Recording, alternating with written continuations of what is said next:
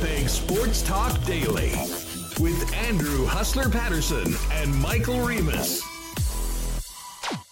Good afternoon, sports fans. What is going on? Welcome to another edition of Winnipeg Sports Talk Daily. A big one tonight as the Jets are in the midst of back-to-back games in California. A tough one last night, losing to the upstart San Jose Sharks. We'll chop that up coming up over the next little bit. And it's tough to find Bones after the game, but we do have Rick Bowness' thoughts on the game, as well as Cole Perfetti from San Jose. And then we get ready for the LA Kings tonight. A little Gabriel Vilardi revenge game, potentially. Of course, Vilardi got injured against his old team in the third game of the season. Is back now in Kyle Connor's spot, up with Mark Scheifele and Nikolai Ehlers on that top line. We'll get a chance to stick it to Blake Lizotte and his former team tonight. And, of course, the big development yesterday was that Laurent Brossoit got the start in the first of back-to-back. Very unusual for the way the Winnipeg Jets usually handle their goaltenders. But that means it's Hellebuck time tonight against the Los Angeles Kings. So we'll get to all of that coming up. We will head down to SoCal and talk to our buddy Dennis Bernstein. Dennis is always our go-to guy when we're talking Kings, but we do have another firing in the National Hockey League when it comes to head coaches. We'll talk about some of the other big stories in and around the league. And then we'll hook up with Murat Atesh, who will be down in LA tonight for the game at Crypto.com Arena. So we're looking forward to having Murat on. And then later on, we said we'd do this week, and this should be real fun. One of our favorites, Jeff Malott of the Manitoba Moose, who was undoubtedly the star of the Manitoba Moose Christmas video that if you have not seen yet already, you need to watch it. It is absolutely masterfully done by everybody behind the scenes, by all the players on the team, and especially Jeff. So we'll talk about the season so far, about making the video, about the holidays, check in on his UFC brother, proper Mike Malott. Really looking forward to having Jeff on the program. So listen, welcome to everybody in chat. Great to see you all. Tough one last night, but we will get to it. And hit that thumbs up button, hit the subscribe button if you haven't already, and let's get to it. Big shout out to the sponsors that make this show happen each and every day. Our friends at CoolBet. We just cranked out the lock shop, got another partner parlay, including the Jets tonight. We'll talk about that later on in the program. Of course, the gang of Princess Auto, Royal Sports, Boston Pizza, Little Brown Jug, the Winnipeg Jets, Sport Manitoba, and Manitoba Liquor and Lotteries. Nick and Nicky DQ, F Apparel, Wallace and Wallace, Vita Health Fresh Market, Canadian Club, Manitoba Battery, Aquatech, Modern Man, and of course a why not question of the day for our friends over at Nod Auto Corp at Waverly and McGillivray. Let's get Michael Remus in here. Remo, what's going on? How are you? Yeah, I'm just getting ready to stay up for another late one tonight. Back to back 9:30 starts. Love to see it. And yeah, it was a late one last night and tough staying up late and watching the Sharks take hit the go-ahead goal on a power play at 15:09 and watch the Jets have an opportunity and complete the, I want to say golden sombrero on the power play, but 0 for 5, not ideal. And Rick Bowness said special teams certainly a factor, and that was a winnable game. I thought Laurent Brossoit played great. Another solid one from him, stopping 30 of 32. And, another Sharks goalie shutting the door on them, although on that power play, I think maybe a bit too much time passing around the perimeter and couldn't really get it inside to the scoring areas. Yeah, no, there's no doubt about that. Hey, listen, just before we kind of dive into last night's game, and Remo, maybe fire up that holiday AEW graphic if you have it. Sure. Because I did want to promise to get this out early for podcast listeners and everybody there. We mentioned that AEW is coming. We've got Beat the Box Office tickets. You can go to winnipegsportstalk.com and enter to win a pair of Beat the Box Office tickets on the website. And join us tomorrow on the program where we will be giving away another pair of Beat the Box Office tickets. But I know there's many AEW fans and wrestling fans that want to get seats for Christmas, the holidays. we've got a hookup for you folks, because the pre-sale has just begun in the last hour. And we've got the pre-sale code for WST listeners. The passcode for the pre-sale, which is on right now, is AEWWPG. So if you'd like to go in and get the best tickets you can possibly can right now on the pre-sale, it is open until Thursday, tomorrow night at 10 p.m.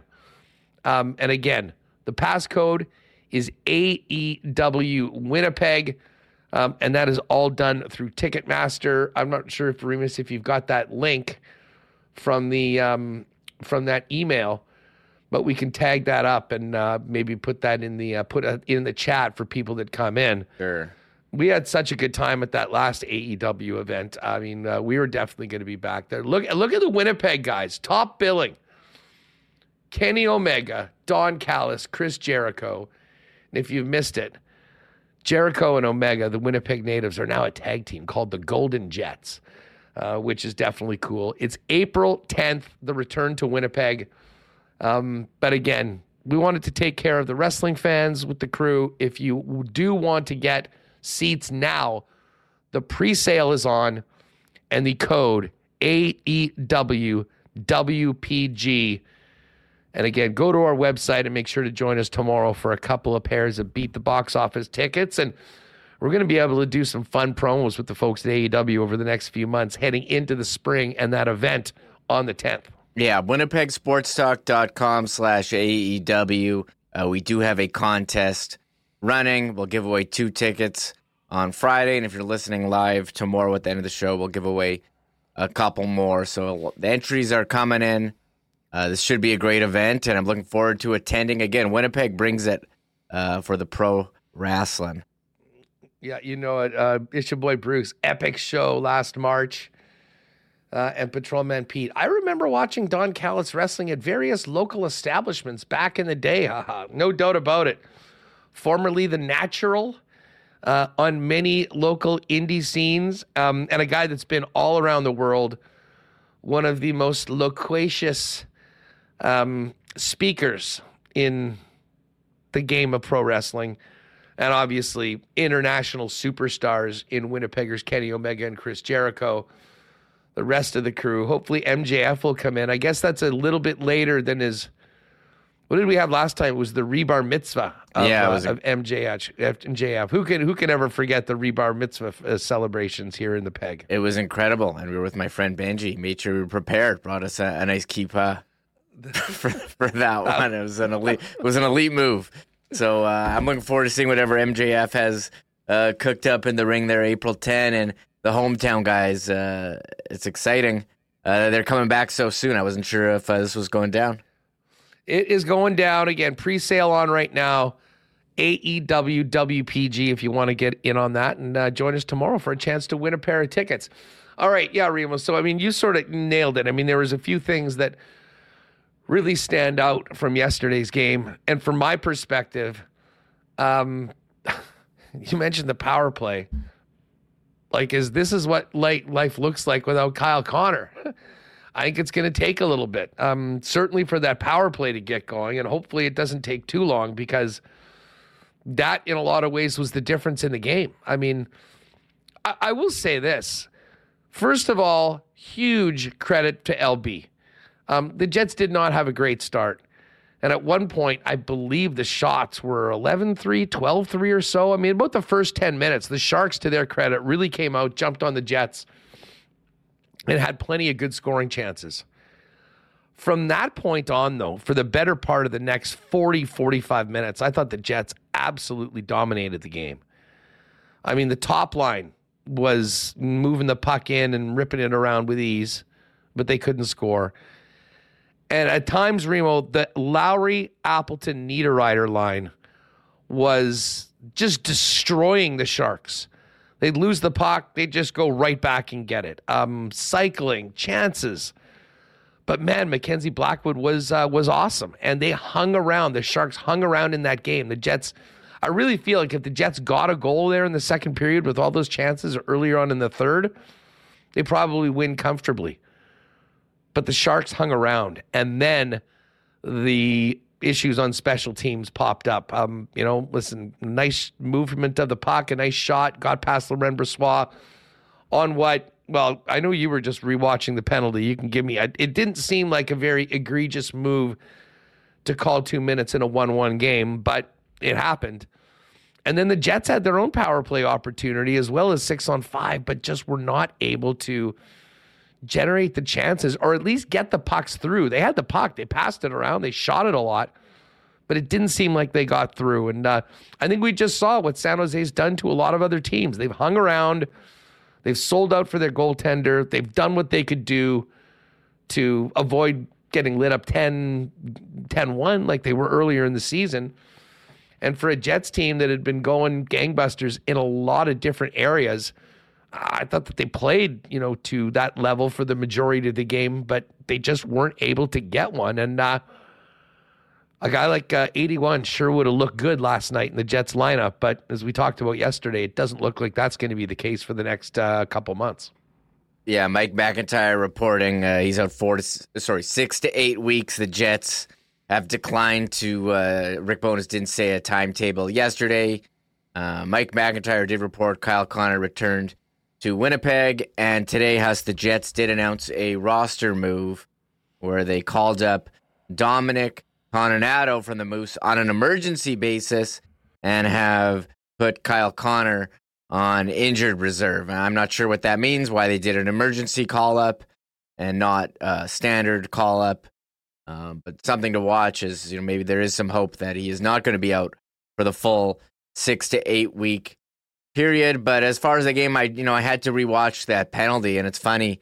The DeMello penalty, he was very not happy, gave the ref the stare down after, and it looked like a pretty innocent play. I don't know, him and was it Eklund or Granlund? I forget. One of their players got kind of tangled up, and DeMello kind of got his arm in between the player's arm and the body, and maybe he reached in a little, but it seemed like a nothing play, that the guy had already fallen, that I think DeMello was impeding his progress at all, wasn't preventing the guy from scoring. In fact, Dan Robertson said it was Nemestikov who got the penalty, not DeMello, because it was such a nothing play. He had no idea what they were calling. And, you can sit here and try to blame the penalty, but that isn't why they lost. They couldn't score. I mean, you score one goal, you're not going to win many games. You go, 0 for 5 on the power play. That's not how you win. And, for saying, they missed Kyle Connor. Well, their power play wasn't that great with Kyle Connor, according to a number of chatters here. And at times it certainly wasn't, but that he's a guy who can put the puck in the net. And I just feel, you look at the power play, Tuma's just passing on the outside, passing up shots, trying to get that perfect play. They kind of get sucked into saying, okay, we need this perfect play to score. And San Jose, they did a great job collapsing. They took it away. They couldn't get to the front of the net. And I don't know, when I see Mark Scheifele moving slow with his ass on the boards and not closer to the net, it just seems like things slow down and they're not taking shots and not creating chances. They got to be getting more to the high danger areas, and it just wasn't there. And I know you wanted them to get that tying one, and they had a chance at the end too, but it just they couldn't score on Blackwood. Give me flashbacks to James Reimer against the Jets from last year, but Blackwood, he's been solid for them at times. Yeah, no, listen, Blackwood was really good, but I think you correctly noted just how good the Sharks were kind of in front of the net.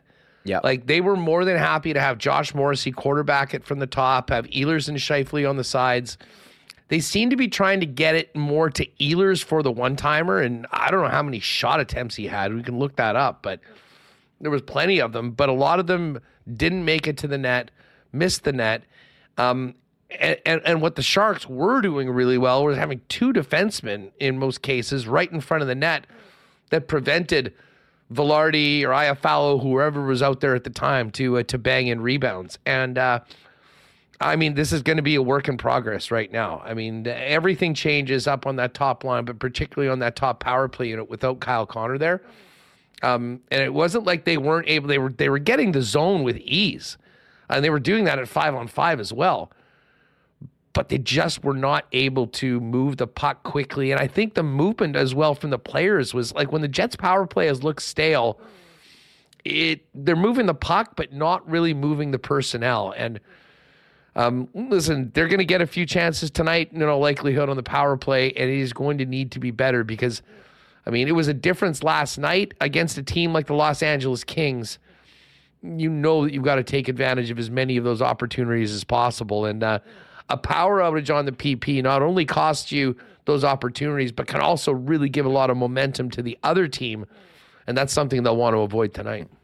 Yeah, just looking at shot attempts, Nikolai Ehlers, he had 9 shot attempts. Only 3 of them managed to get on goal. And Neil Pionk, he was third on the team in shot attempts. And only 1 of them on the goal. And Josh Morrissey, he led the team with 10 shot attempts. And 7 of them went on the goal. And, for guys like Ehlers and Pionk, you can't score if you don't get it on net. Some of those are getting blocked. Some of them, going high and wide. And my biggest pet peeve is when the Evander Kane special has coming down the boards, shoot it wide, and have it ring all the way down, all the way down to the other end. One thing we didn't touch on, we haven't mentioned, the Jets, going with a little lineup change coming in. We talked pretty much a lot the last couple weeks here.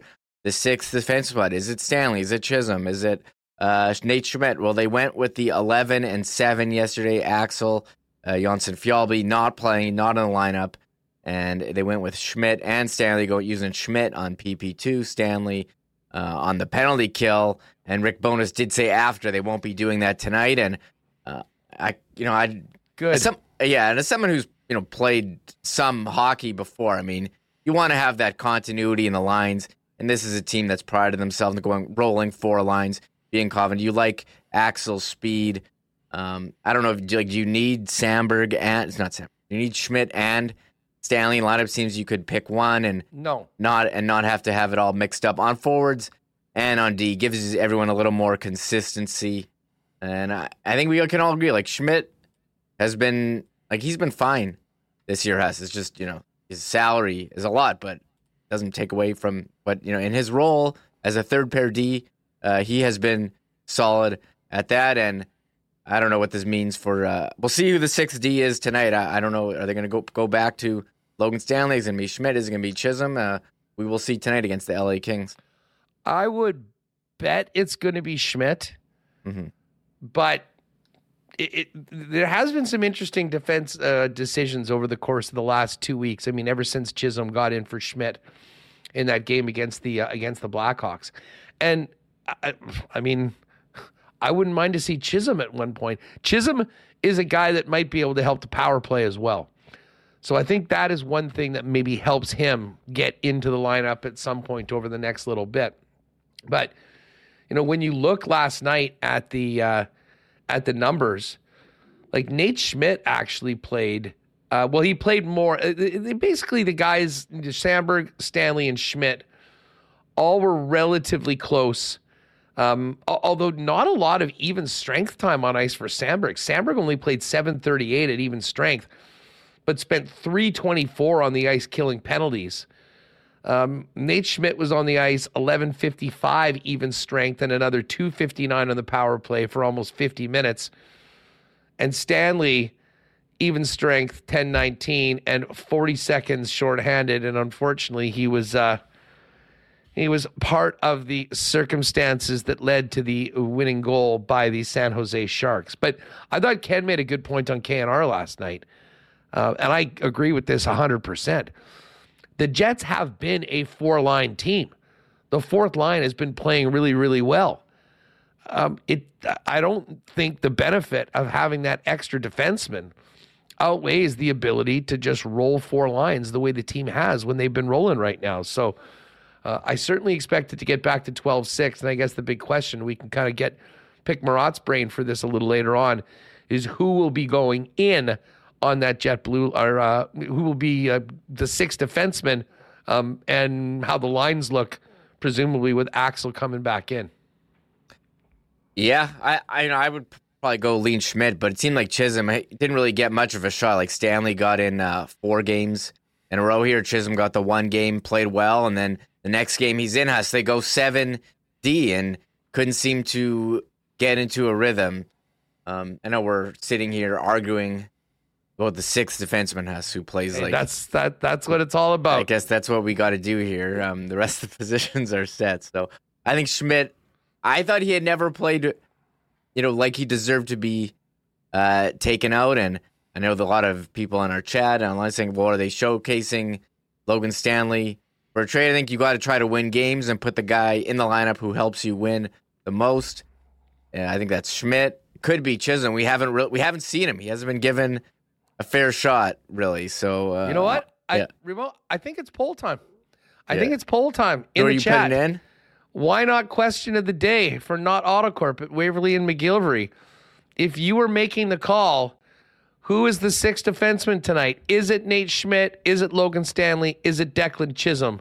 This is going to be interesting. I think there'll be very many mixed opinions on this. So Remo will put that up in the chat. Who you got for the 6D? What an epic Winnipeg Sports Talk question. Yeah. Let's talk about who should be the sixth defenseman tonight. But hey, here we are. That's the why not question of the day, and that's what people in the chat are going to be voting for. Oh wait, Schmidt, Stanley, or Chisholm. Make that happen.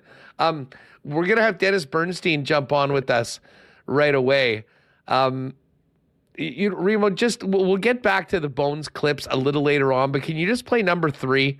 Bones' just final thoughts on the game. Sure. We'll hear his thoughts on the power play and whatnot before Marat joins us later on. But this was Bones after the game, a frustrating loss to a San Jose team that's frustrated a lot of teams lately. Bones' sort of final thoughts on the team's 2-1 loss yesterday before they take on the Kings tonight. We had our chances to win the game. Blackwood made a lot of big saves at the right time, and we just couldn't get that second goal. And both goalies played outstanding. We got a great game from LB again. Their goalie was huge, and it was probably more chances than the score would indicate. And again, it goes back to the specialty teams making the difference in a tight game like that. I'm sorry, just to go 11-7, did you have any second thoughts just with another game tomorrow, worried about the ice time for your forwards? Not tonight, but tomorrow we'll go back to 12-6. Yeah. All right, so no 11-7 tonight for the Winnipeg Jets. We'll have Marat join us from LA a little bit later on, but we're going to hit LA right away with our guy from the fourth period, Dennis Bernstein. Just before we bring in DB, folks, the holidays are here. And our friends at Canadian Club have a CC for every occasion heading into the holidays. Right now, whether it's for gift options or enjoying over the holidays, Canadian Club favorites are on sale all month long at Manitoba Liquor Mart's original 100% rye and the CC Classic 12-year-old. Not to mention limited stock available left of the Canadian Club Invitation Series CC 15-year-old Sherry Cask. The signature CC Classic 12-year-old whiskey, finished with a secondary aging in Oloroso sherry casks. All the hallmarks of the classic Canadian Club with the added richness and sweetness of sherry. The Invitation Series launched last month. Get it before it's gone, both to enjoy and as a great gift for that whiskey lover in the family. And hey, this holiday and always, please enjoy responsibly. A shout out to the gang over at Manitoba Battery, getting us ready to make it through the extremes of the Winnipeg winter. Nothing worse than being stuck on the side of the road, calling for a tow or somebody to come and boost you. Make sure your battery is ready for Winnipeg winter and get the best prices in town, period, at Manitoba Battery, beating the pants off the big box stores. What you don't want to do is go to manitobabattery.com. Check out everything they've got and order online, or give them a call at 783-8787. Donnie and the gang will deliver that battery to you for free anywhere in Winnipeg. It's just that easy with any purchase over $60. And hey, if you do want a battery test to see where you're at or you're in the neighborhood, pop by and see them at Manitoba Battery at 1026 Logan Avenue. Fellas, some of you maybe want to get a quick cut to look good for the holidays. Well, you know where to do that. Modern Man Barber Shop, now with 8 locations in Winnipeg, including the newest locations on Pembina Highway or Plessis Road. Modern Man has you covered, fellas, with a variety of grooming services, including haircuts, beard shaping, shaves, color services, and more. Make an appointment and book your look via modernmanbarber.com. Make sure to give him a follow as well on Instagram at Modern Man Barbershops. And just before we bring in DB, friends at Aquatech are planning for 2024. Maybe you've got a home renovation project you want to dive into in the new year. Well, whole home renos start with Aquatech. With thousands of renovations as their foundation, Aquatech can upgrade any space in your home. If you're ready to enhance your kitchen, bathroom, or even add a man cave to your home, visit aqua-tech.ca to learn more about their whole home renovations, including financing options. All right, lots to chop up with one of our faves, Dennis Bernstein from the fourth period. DB, what's going on? How are you? Doing great, Hustler. Hopefully, if the Jets lose tonight, they won't whine like your quarterback does in KC when he loses. Listen, you can beat it right off the bat. This, you've triggered me right off the bat. I've been in the mud. I've been in the mud for the last few days with people with 1 and 2 followers. I have no idea why. The besmirching of the great Patrick Mahomes is outrageous. The call was outrageous. You didn't hear him say anything when MVS got tackled on the 5-yard line on Monday night the week before. And yet now he's a big complainer. I know you were having fun with me, though. Let's get to the hockey. Actually, just quickly before we get to the hockey, this entire Remus, don't even go there. Podcast listeners, he's now putting up a picture of a pissed off Mahomes just to get me going even more. Dennis, we had the craziest Friday here, thinking that Shohei Ohtani was on a bird to Toronto, getting jacked around and worked by all these insiders who now look like complete idiots. How was the Ohtani? What was the Ohtani story like from your perspective down in LA, and what's been the aftermath since he agreed to that record-setting deal that was a very unique one? I don't want to further and put the knife even deeper in, but I don't think he was ever going to Toronto, to be honest with you. I love the joke, though. There's been one joke going around, Hustler, that the A's were the 4th team, and they offered $1 a year for 700 million years. So that was I love that joke. Look, sometimes people get it wrong. The guy I really feel sorry for is John Morosi, who also covers the NHL and hockey, and there's junior hockey as well. And he really, really – it took him a couple of days to bounce back from that. And, it's sometimes you want to be first, sometimes you want to be right. I just see him not leaving California, not leaving Southern California. And, of course, with the way they structure it, when he can get $68 million a year when he's not playing, of course you're going to do that. So, look, the Jays would have been competitive. I'm sure they stepped up. I don't really believe the stuff about them dropping NHL rights if Ohtani had signed. I don't think one has nothing to do with the other. I never expected him to leave Southern California. I really didn't. So I thought no the Dodgers one did either until all these people that are apparently in the know are telling us all that he's going to Toronto, that he's on the way. Sportsnet and Major League Baseball are boosting these things. I mean, Morosi, he was a regular on the Fan 590, the flagship station of the Jays up until this point. I have a feeling it might be a long, long time before they bring back old John on the air. And you know what? I sort of am with you. And just before we move on to hockey, I was asking Jeff Hamilton about this just from, I'm not a journalist. I've never been or pretended to be one. Right. I do wonder about, if CAA or people purposely fed and confirmed erroneous information with Morosi with the intention of playing the Jays to get more money out of the Dodgers. Mm-hmm. There's a major career effect on a guy like Morosi. I wonder if at any point, he could sue the people that did that for them. I mean, imagine losing your job because someone manipulated you. I mean, it's kind of borderline fraud if that was – I'm not suggesting that is the way that went out, but that's certainly something that's been speculated and up in the air. And that guy's name is Mud, and that your word is so important when you're one of these insiders. To get embarrassed like that has a long-term effect on probably your earning power and certainly your reputation. Yeah, well, I respect all of John's work, Hustler, but he jumped the gun. It's as simple as that. And the one thing that mitigates the fact that it was a ploy to get the Jays to boost their – when you talk to the Giants about this, they said, yeah, we had the same offer and we were comfortable with it. And he chose to stay in Southern California. So that mitigates that a little bit. again, it's tough. Look, we've all done this in this business, or we get intel, we get fit intel. And, the other guy who was involved was J.P. Hoonstra, who I know here from Southern California, used to cover the Kings, a really good guy. Sometimes you get duped. And if that's the way it really spilled out, I feel bad for those guys. I have to bounce back from it from saying, okay, I made a mistake. They both made apologies. You move on from there, Hustler. So I think that's the key. But could you sue someone if you lost your job? I guess it would get complex. But again, at the time, you weren't naming your sources either. So that's part of the problem, is that when you get information, Hustler, the business, 90% of the stuff I get told I can't repeat. I could use it for background information. I could use it as my own opinion, but I can't say X, Y, or Z said that this is going to happen and this trade's going to go down. It's the risk you run in this business. I feel bad for both guys. I've never really been subject to that magnitude. And here's the thing, Hustler. We could get, Robinson for a 7th-round pick wrong.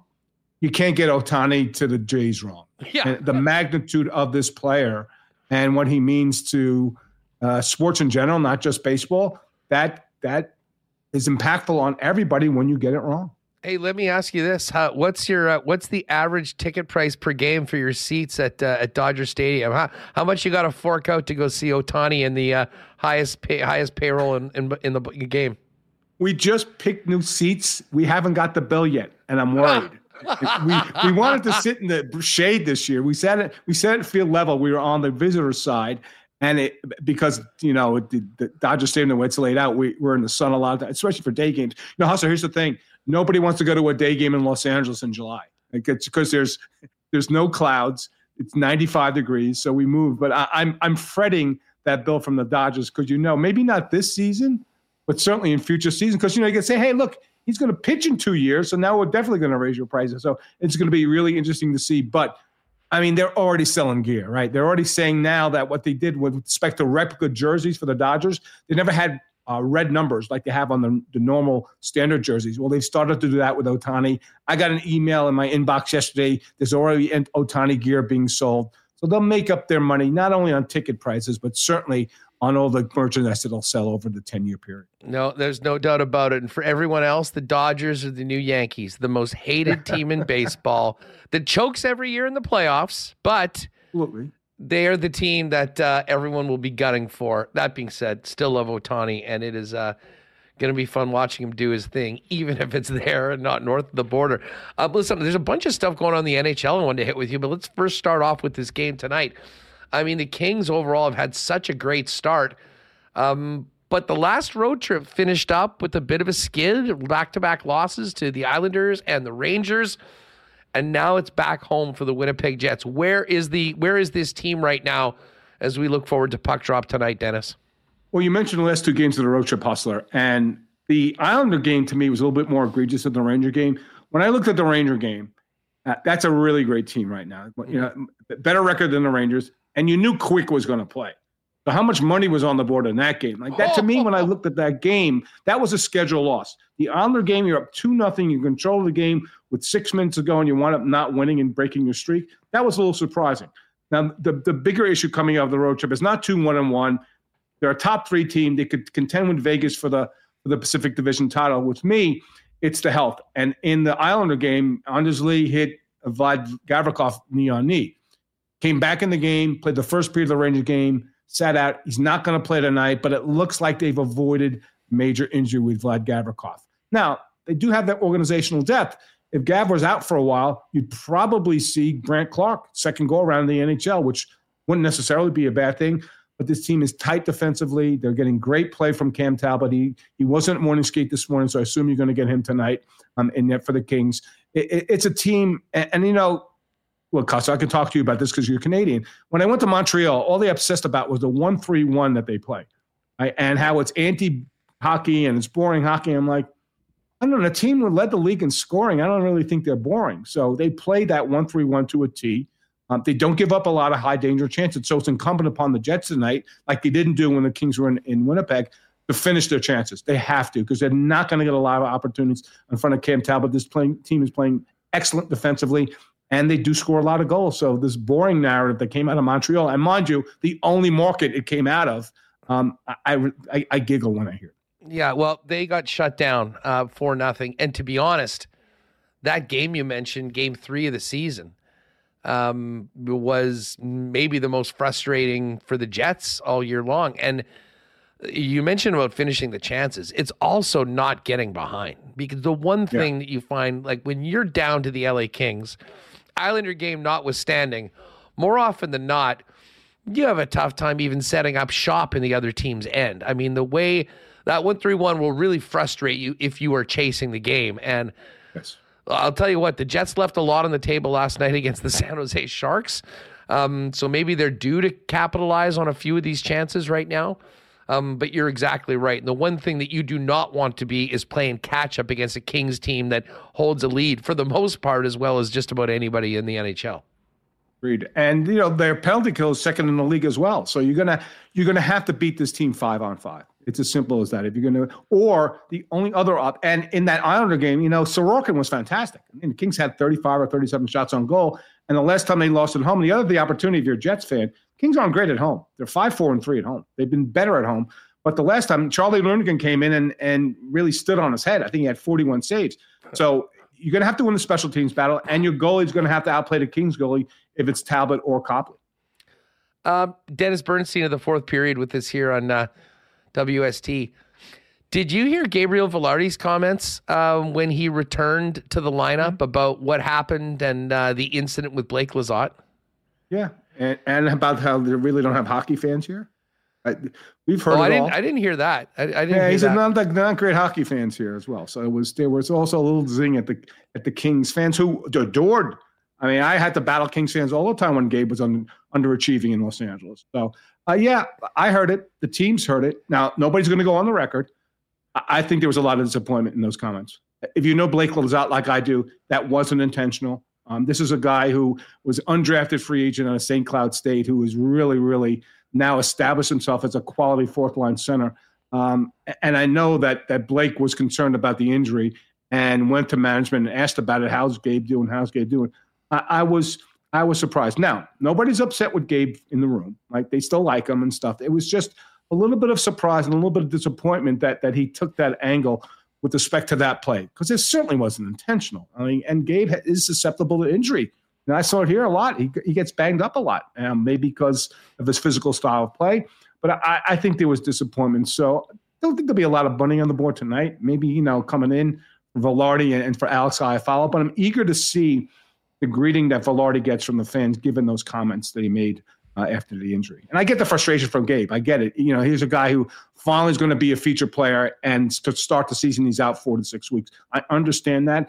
But to point at Lizotte for this, that type of player, and he does that all the time, it's a little surprise from Gabe.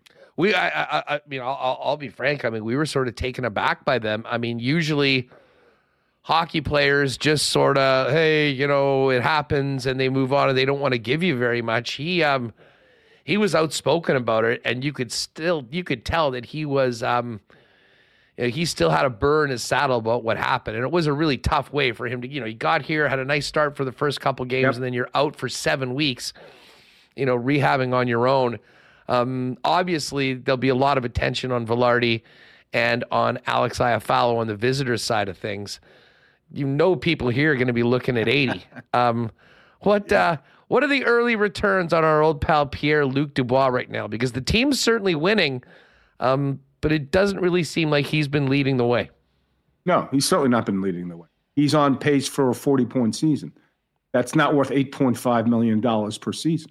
It's as simple as that. Now, the beginning of the season, and I like the combination, they tried to pair him with Kevin Fiala. Now, the challenge with that was that both guys need the puck. Okay, and early on it wasn't working. So now they put him with Carl Grundstrom and Alex Laferriere, the rookie. Here's the thing with PLD. Okay, he's a coach's son. So what does that mean? He's analytical, right? With the puck, his play has been fine.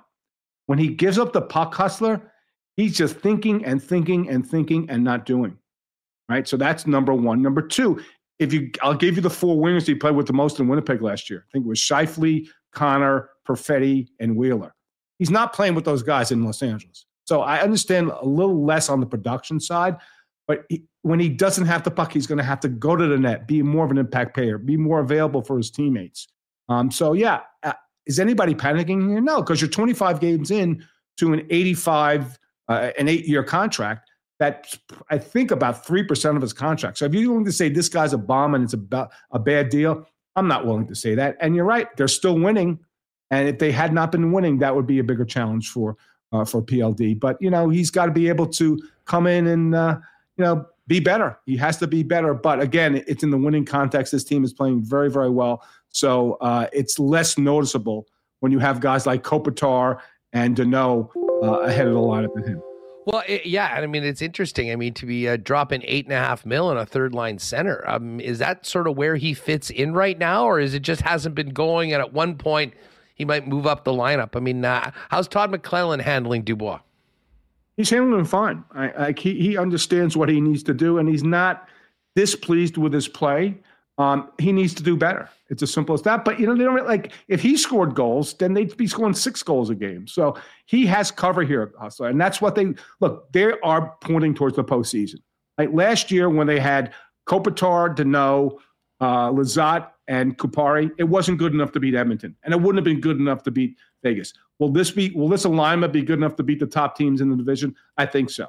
Right. But he's got cover. He doesn't have to be. Look, when they signed him, I know what this guy is. He's a 27-goal, 27-assist guy. He's not leading the league in scoring, honestly. He never was. Now, that's a high price tag, but they believe in this guy. And at some point in time, Kopitar will regress, maybe after his retirement, because he's not regressing this year. You got to watch any of his games. So he has cover here. He has time. And, the other thing is Todd's system isn't the easiest to adapt to. So let's see where he is at game 40. I expect a lot better from him. And this is what he's been told, I'm sure, by the coaching staff. You have to be more aggressive off the puck, stop thinking, and do more.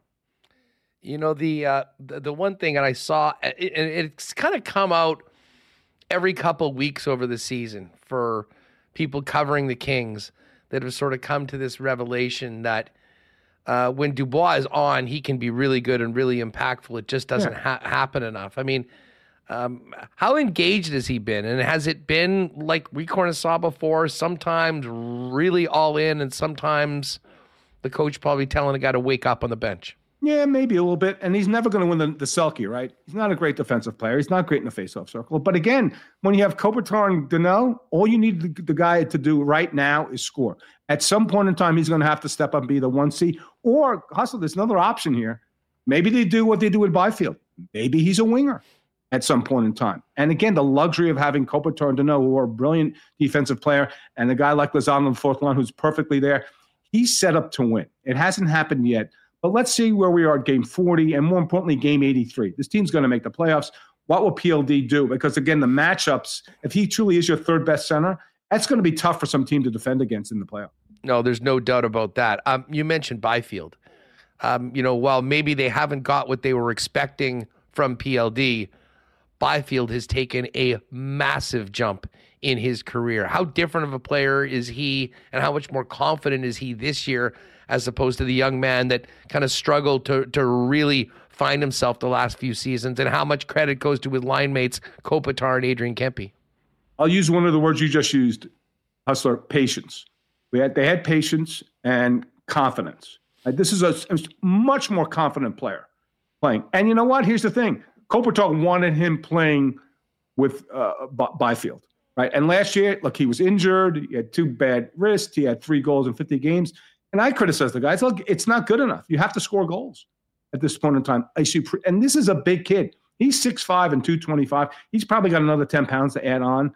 But when you saw that move, and I'm sure you saw it in Montreal, that power move to go to the net and score a goal, he wasn't doing that last year. He's a supremely confident player. And unlike PL, he's playing with 2 great players. He's playing with a 40-goal scorer in Adrian Kempe, and he's playing with a Hall of Famer in Anze Kopitar. He's set up to win, but he has certainly delivered the goods. He's been much more confident, much more aggressive. You see him tonight. He hounds pucks. A lot of times he's the first guy in. And when you're first guy in and you're 6'5" and 225, that's going to be hell for some defense pairs. So, it's just a different player, totally. A mature player. And I talk to people about him. Sometimes for bigger, more physical guys, it just takes more time. Right. He's not Patrick Kane. He's the opposite of Patrick Kane, right? Coming in. So I think that's it. It's just confidence, playing with great players. And it's finally unearthing the talent and skill that you've seen in the junior level from Quentin Byfield. DB,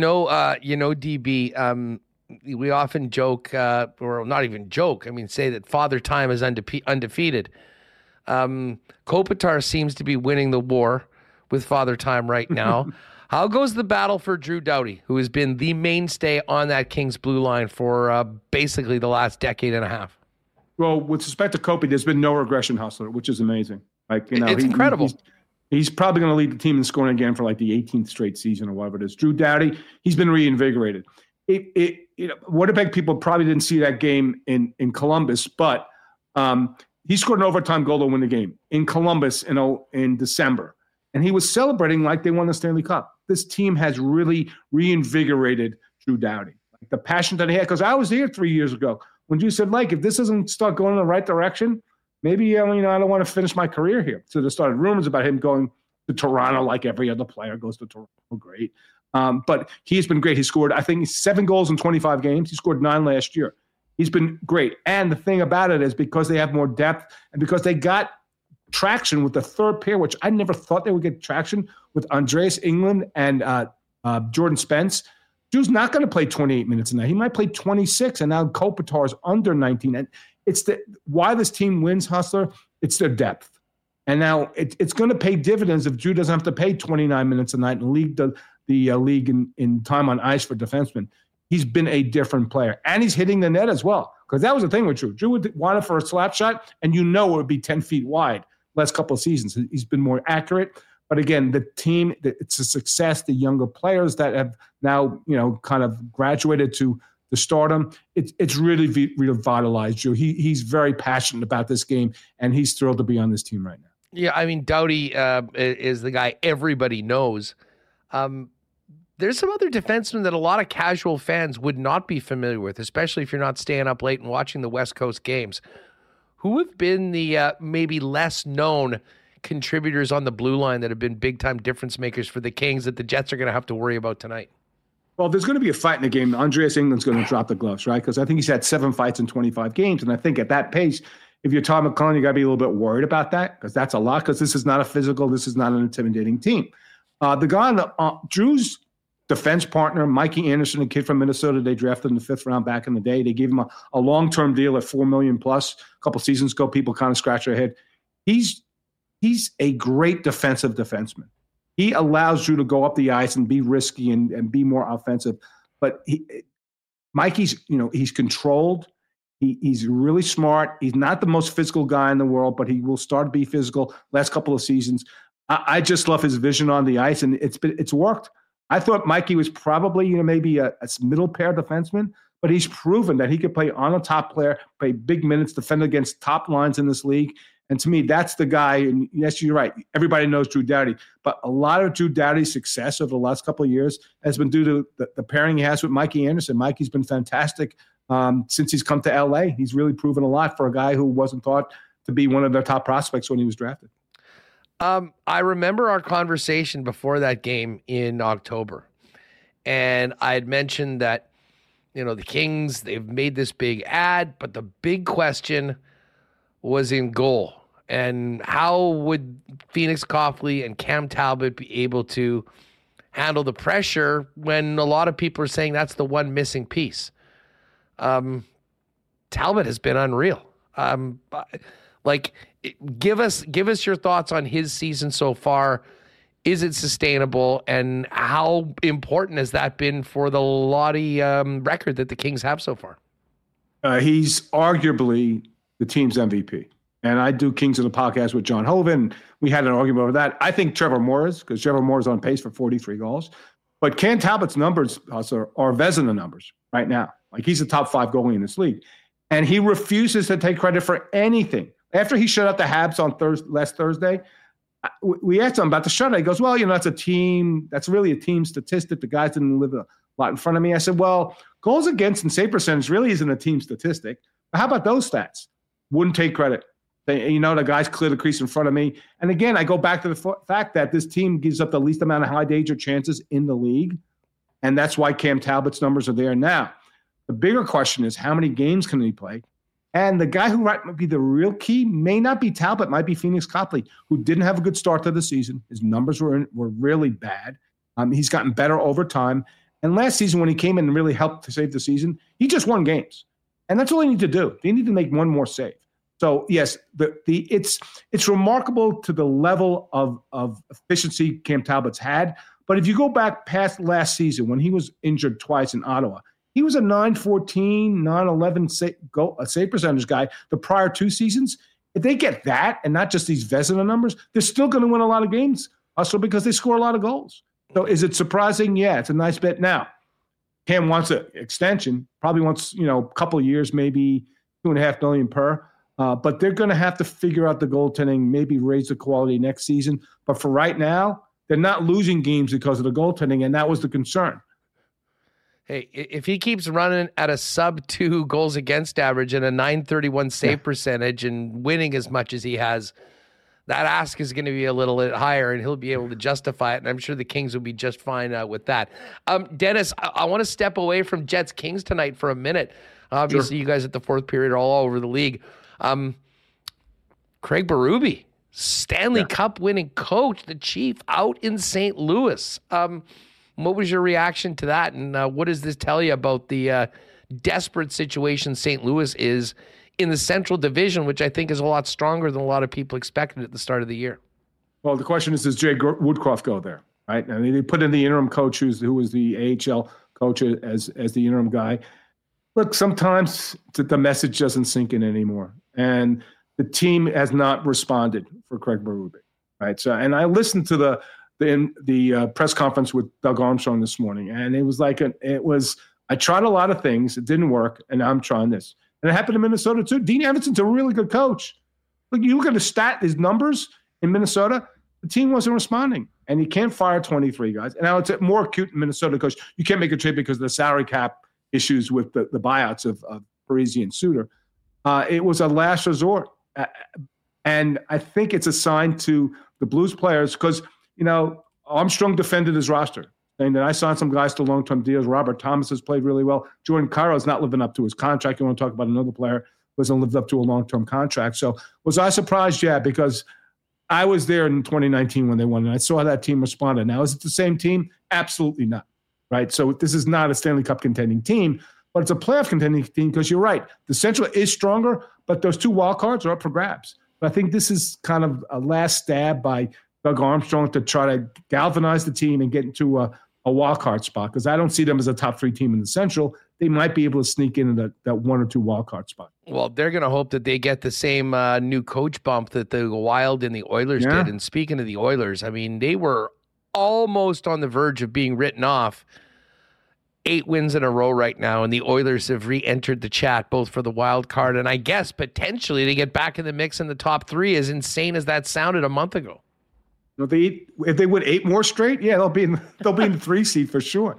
It's dangerous to write the team off. I remember, look, it came down to one thing. Like Connor McDavid was playing hurt, without question. Right? He wanted to play in the Heritage Classic. It was probably like bleak or maybe some ribs. He wanted to play. He wasn't 100%. Now he's 100%. You see what he's doing. Right? They're getting some saves from Stuart Skinner. I expected Edmonton to be in the top 3. I'm not sure if they get there because I keep waiting for Vancouver to kind of regress a little bit. But they start winning games 2-0. They have 3 or 4 of the top scorers in the league, and Demko's playing really well. It's going to be a really interesting Pacific Division because Vegas isn't going away. Right? They just win games. They don't care how they win games, 5-4, 2-1, whatever. LA's going to be there as well. It's going to be a very interesting thing because I agree with you. Edmonton's entered the chat. So now they've gotten to a point where they've kind of stabilized, got to 500. If they reap up another 8 out of 10, they're going to be in the mix for the division, which would be shocking given that start. Yeah, they are taking advantage of a real light spot on their schedule, but they had to do it, and it's crazy. I mean, for a team that was 2-11 at one point, they're now 13-12. They're 1 point out of a wild card spot. Crazy. And on a real run. And Vancouver, for their part, speaking of surprises, 18 regulation wins, number 1 in the league, and plus 37 goal differential, number 1 in the league. And I don't think anybody saw that coming. You in the building tonight? Oh, absolutely. I'm going to do CJOB pregame. Beautiful. So two bites at the apple for Winnipeg fan. That'll be great. I don't know if it's a good thing or not, Hustler, but come on, you're our guy, DP, of course. We'll send it out. Well, listen, we'll look forward to a little bit more on that. And big one for the Jets to see if they can salvage one more win on this road trip. Get back up there with the Colorado Avalanche and set up what'll be a great battle here in the Peg between two of the top teams in the Central. But first things first, homecoming for Velarde and Iafallo. We'll look forward to seeing how that looks tonight and what should be another great game. Say what's up to the fellas, Dennis. Have a great holiday season if we don't talk to you, and thanks for doing this. That's all right. It's always a pleasure being on Winnipeg Sports Talk. Thanks for the time. I appreciate it. Appreciate it, you, buddy. There it is, DB, Dennis Bernstein. Of course, you can check out the fourth period on SiriusXM NHL Radio and check out the website, thefourthperiod.com. All right, Murat Ates is going to join us in a little bit, and we will also, hear a little bit more coming out of Rick Bowness and Cole Perfetti from last night's game. But as I mentioned, we'll focus in on this game tonight, and then all systems go for a massive 4-game homestand for the Winnipeg Jets. Tickets are available. It should be a massive game and a great night. Saturday night, the first place Avalanche taking on the Winnipeg Jets to start things off. And then, of course, Montreal, Detroit, and Boston, 3 original 6 teams next week. Tickets on sale now, winnipegjets.com/tickets. Let's get some more butts in seats, and hopefully we'll see you at the game for this homestand heading into Christmas. Thanks to our friends at Vita Health Fresh Market.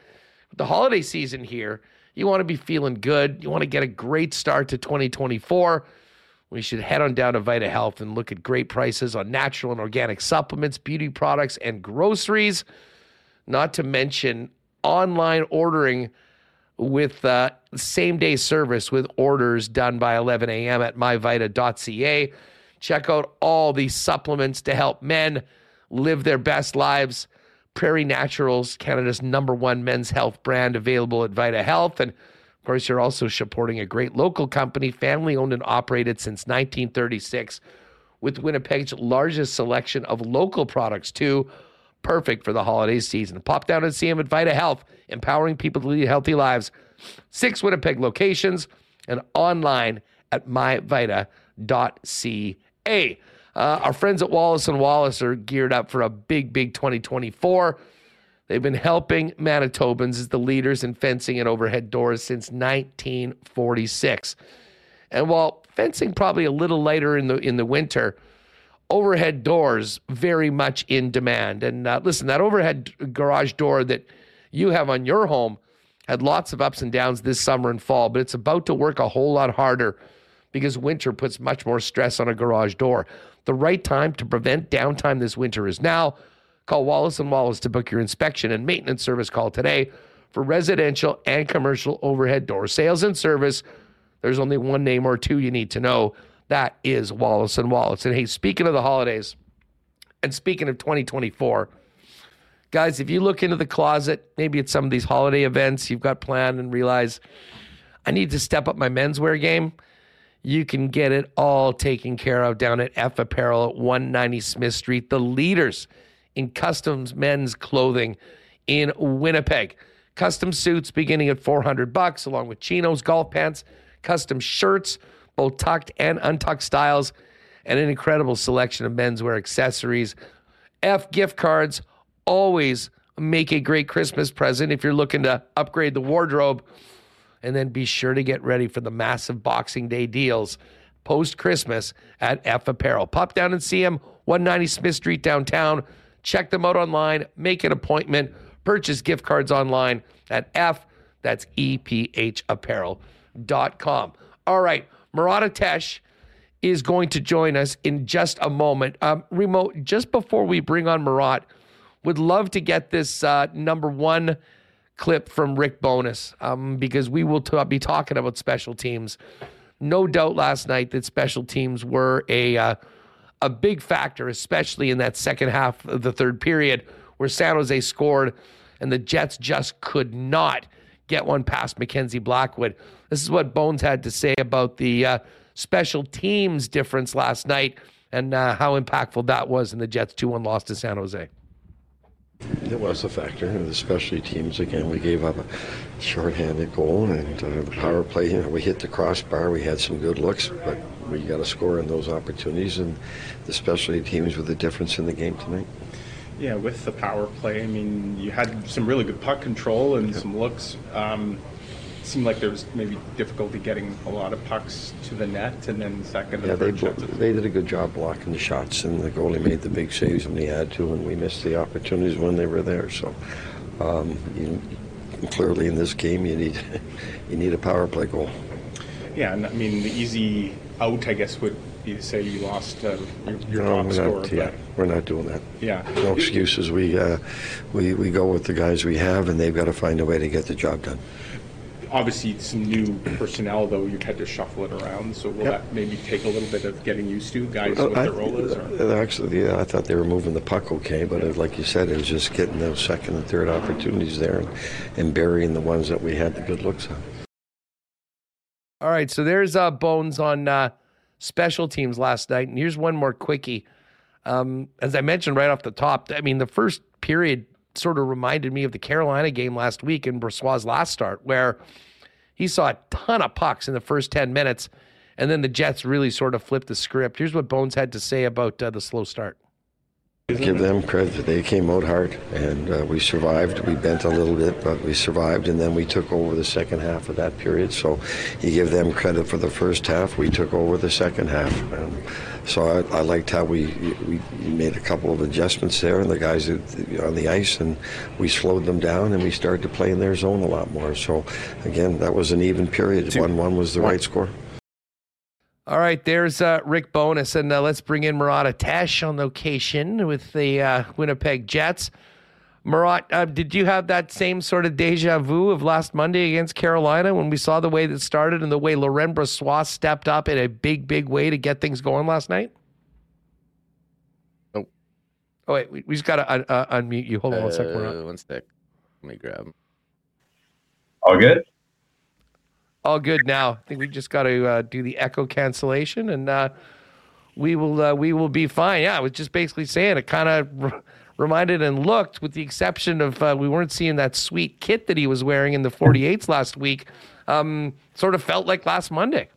I mean, maybe the trick to a superstar performance from Brossois is just to have him get shelled for 10 straight minutes to open a game, and the Jets were playing a little rope-a-dope there. I'm not sure. It was a pretty horrendous start from the Jets, and credit to the Sharks for their forechecking and their quickness. But if you go back and watch the clips of the saves Brossois made, there's a Jets giveaway almost before every single one of them, and on Justin Bailey's goal to start the game. So it was a much needed turnaround in that second half of the period, because it was really just an awful start. You know, despite the loss that will be on the record, this is a second straight big time start for Laurent Brossois that I think they'll win more often than they lose if he plays the way he did. Yeah, scheme of things, if you want a storyline, LB playing as well as he has for his last two starts, that's a beauty. Like, the whole point of signing Laurent Brossois from the Jets' perspective, is to give themselves some coverage for Connor Hellebuyck.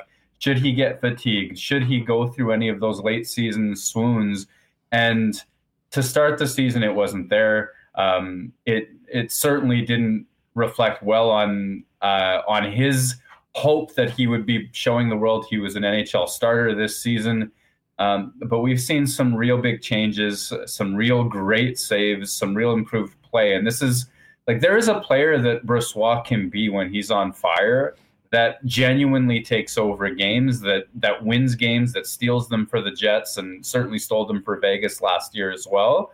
And now we've seen that for 2 games in a row. If that's the guy that Winnipeg gets as he's rounding into form, that's a huge story. Let's just talk goaltending for a minute, because Helly's in tonight. And, Ken was on with us on Friday, I guess, and sort of brought this up, the possibility that, maybe Brossois goes against the Sharks and Hellebuyck plays the second game. And I had said, I certainly have time for the argument, the reasons why you might do it, but I can't remember the Jets ever doing that before. Were you surprised that LB went yesterday and they're going with Hellebuyck tonight? And can you remember the last time Hellebuyck didn't play the first of back-to-backs? Yeah, that's an interesting one. And I don't. It's not something I honestly look at and sort out. So my, hit my head too many times memory isn't going to pull this one out of the air. But I think we'd be looking for a long time, to be honest with you. Okay, yeah, and I trust you because I feel like this is a conversation you and I have sometimes, right? You pay attention to the goalie rhythm and routine, and so 100% I trust your instincts on that. For me, it makes sense. I mean, you have theoretically two teams on the opposite side of the NHL standings.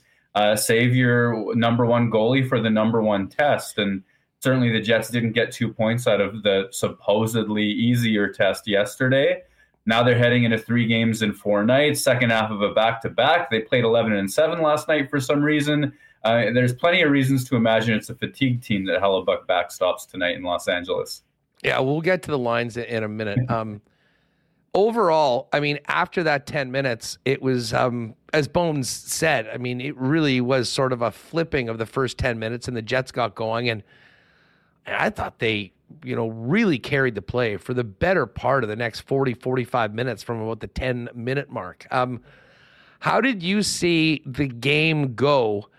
And what was it that prevented the Jets from, other than obviously Mackenzie Blackwood, who was full marks, I mean, going head-to-head with Laurent Brossoit, that the Jets found themselves in a 1-1 game that could go either way on special teams in the second half of the third?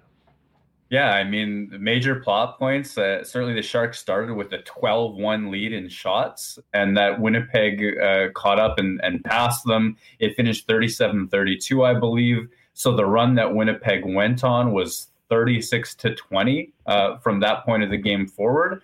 That's an impressive dominance in terms of flow of play. You also look at the amount of shots that San Jose blocked, and certainly there were a lot of clips and highlight packages on the broadcast, and I think people have seen all of that. It's to me, it's a testament to the way the Sharks played and survived through that game. There were moments where they were parking all 5 defenders very conservatively in the slot. They were selling out. They were blocking shots. They were giving Winnipeg shooters, a little bit of a challenge to get through those lanes. I think it also led to some of the missed shots that you saw from Winnipeg as well, as they were seeing plenty of their shots get blocked. And yeah, they ended up with a ton of shots in the end. But compared to their actual shot attempt numbers as well, they saw so many get blocked that I think that played a role in the game. Credit to Mackenzie Blackwood as well. I've seen his numbers this year. I'm impressed by certain parts of it, but I hadn't seen him up close and personal quite like that. And I think that he genuinely earned some of those saves. But for me, Huss, the big story, the big why did Winnipeg not win is their power play didn't score and San Jose's did. And talk about flow of play all you want. It does predict in a big sample who's going to be good and who's not going to be good. In one game, you have to score. And that's what Winnipeg didn't do on the power play despite their control. And that's what San Jose did. Yeah, and it was extra frustrating because the Jets were gaining the zone with ease. They often would have the puck in the San Jose zone for the entire duration of the 2 minutes. And yet, in credit to San Jose, I mean, the defenseman right in front of the net, there wasn't a lot happening there. They were blocking shots. But from your perspective, what didn't the Jets do, or what did they need to do better to score some goals, although Kyle Connor is part of the unit for the foreseeable future? Yeah, and I want to couch this in the idea that if the Jets weren't mired in a little bit of a power play slump, if they didn't lose that game, if you just showed me video without a scoreboard of those power plays, I'd say they were pretty good. I really would. And I thought that puck movement was a big part of that. It seemed to me that they were moving San Jose around the zone with quickness and crispness, and I liked that. I liked Nikolai Ehlers' attempt to play in the Kyle Connor spot. I thought that he was quick in making decisions very quickly and creatively. I liked Cole Perfetti's willingness to attack the net front from the bumper position. I liked Scheifele and Morrissey as well. And Gabriel Velarde. I'm not picking on any of them, but I think that what I saw, and this is what stuck with me, is that their puck movement would create small openings in San Jose's defense. And sometimes I got the sense that puck movement that created a small opening, well, they got really confident in that puck movement and maybe moved the puck again, and never made an opening bigger than the first one. And I think that may have passed up on some of their first opportunities to shoot. Like, I think they were looking for an even more grade A chance, and sometimes, we're maybe at a disservice for that. But again, I like some of the chances that they created. I think for me, it's maybe more shot volume, and I know that they were getting blocks and things like that, but I think that they were opening up just enough of seams to attack from, at least from my distant vantage point, and knowing it looks different on the ice to them. Murat, while we're talking about the power play, Remo, if you can, let's get this Perfetti clip up, number 4, if you can. Because, of course, Cole is a big part of this power play. It seemed like they were, successfully moving the puck between Scheifele and Morrissey, often to Nikolai Ehlers for one-timers.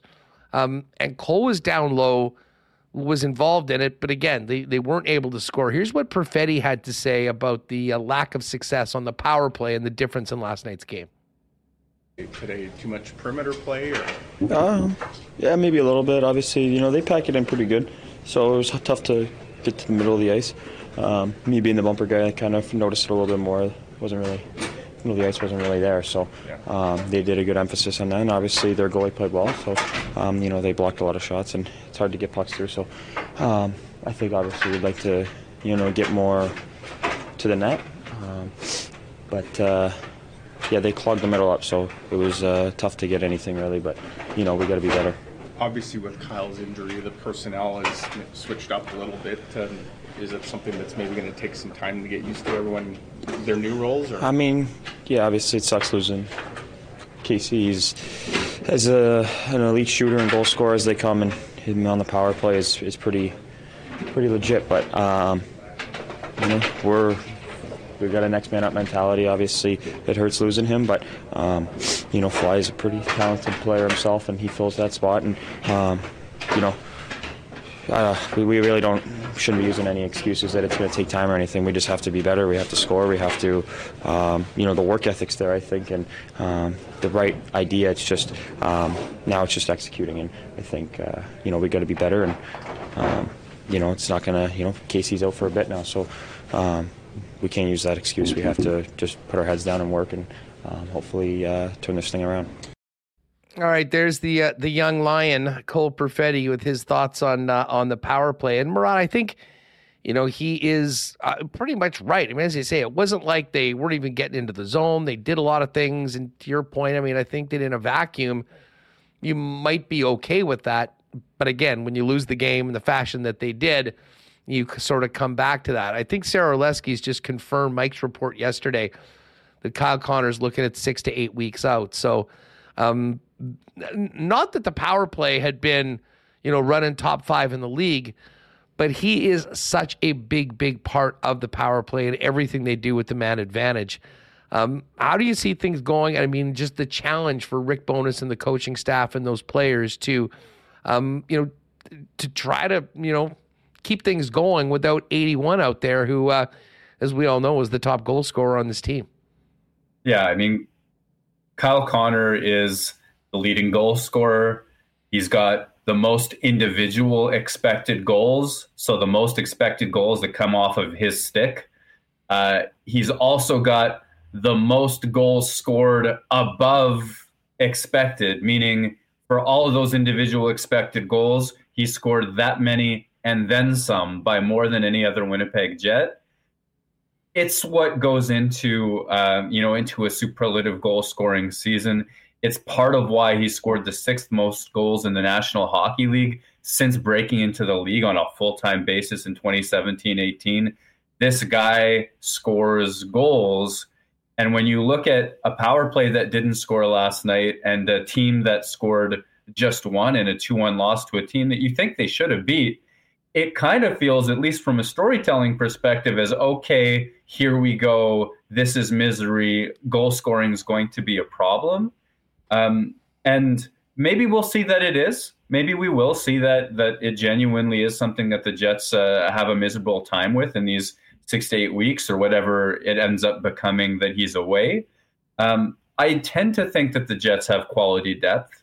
I tend to think that the way that they survived without Gabriel Velarde in the lineup is going to be comparable to the way they're capable of surviving without Kyle Connor in the lineup as well, though Kyle Connor's offense certainly is at an even higher level than Velarde's is going to be. on the power play front, I really do like, and like, I respect the idea that they wanted to get into the inside more and more shots or what have you. But last night, those 8 shots they got in 8:44 of 5-on-4 time, that's above average shot quality or shot volume in terms of NHL 5-on-4 power plays if you compare it to like the top teams in the league on the whole so far this season. So theoretically, that's enough. It's going to be tough, and nobody can score certain goals that Kyle Connor scores. Don't get me wrong. I think that this is one of those tests of, well, is this team as good and as deep as everybody seems to be saying that it is? And I think they're pretty good. So I'm a little bit optimistic about their ability to tread water, or at least hold the fort until he comes back. What did you think of the top line? Vilardi back up there. I mean, Ehlers was all over the place. Scheifele, I thought there was really good shifts and extended periods for both that line and Perfetti's line, along with Morgan Barron. We knew things were going to look a little different. What did you think about the top 6 last night? Yeah, I mean, that Scheifele line was dominant. Absolutely, utterly dominant in terms of 5-on-5 play and the chances that they created as well. Nikolai Ehlers was dancing. Mark Scheifele was playing 200 feet. Gabriel Vilardi, just the vision on this guy. Like this is a quality line. I like what they're doing, and I like their ability to create against some of the top teams as well. I know I'm reaching from a fairly limited sample, and San Jose's, for all of their hustle and all of their ability to protect the middle of the ice, I don't know that they're one of the top defending teams in the NHL. So I want to see that line do it again. But even though Winnipeg lost, I don't want to take away from the fact that that line was fairly electric last night. Actually, the only line that sort of struggled from a flow of play perspective was the Adam Lowry line, which has been so good and such, like, it's one of the reasons you believe you can count on the Jets even with injury trouble, is that this line has gone against the best and beaten them. Well, I mean, 3 minutes into the game, Nino Niederreiter coughs a puck up the middle of the ice. That leads to a semi-breakaway chance. There's another giveaway from him. I don't think it's the full line out on the ice at the moment. That leads to the Bailey goal. There was a little bit of a slip from that line last night. So that one I would exempt from. The Jets played absolutely wonderfully at 5-on-5 yesterday, but Perfetti and company certainly were quality as well. You know what? It just on the Lowry line last night, I will be honest. I mean, I went to Natural Stat Trick and I'm looking up the numbers, and I was actually stunned when I saw that was the one line, because I just remember talking about it with the guys I'm watching the game with. In the second period, they had a couple shifts where, I mean, it looked like they were playing a junior team. I mean, they were in the zone. The Sharks would get the puck. Appleton or someone would just literally bump them off and do it. So, I mean, they certainly did have their moments, but I think that just goes to show you it's easy to remember, the real quality things and maybe overlook some of the shifts, especially earlier on, that, that didn't work out as well. They're going back to 12-6 tonight. And, I was listening to KNR late last night, and I thought Kenny made a good point, and you sort of alluded to it too. Like, I didn't understand the 11-7 last night when this team has been a 4-line team and has been running 4 lines. And I think especially without Kyle Connor, there's even a bigger argument to making sure that you've got 12 guys going, giving you more options as you try to figure this out for the next period of time without 81. And as Rick Bowness said, they will be going back to 12-6 tonight. Yeah,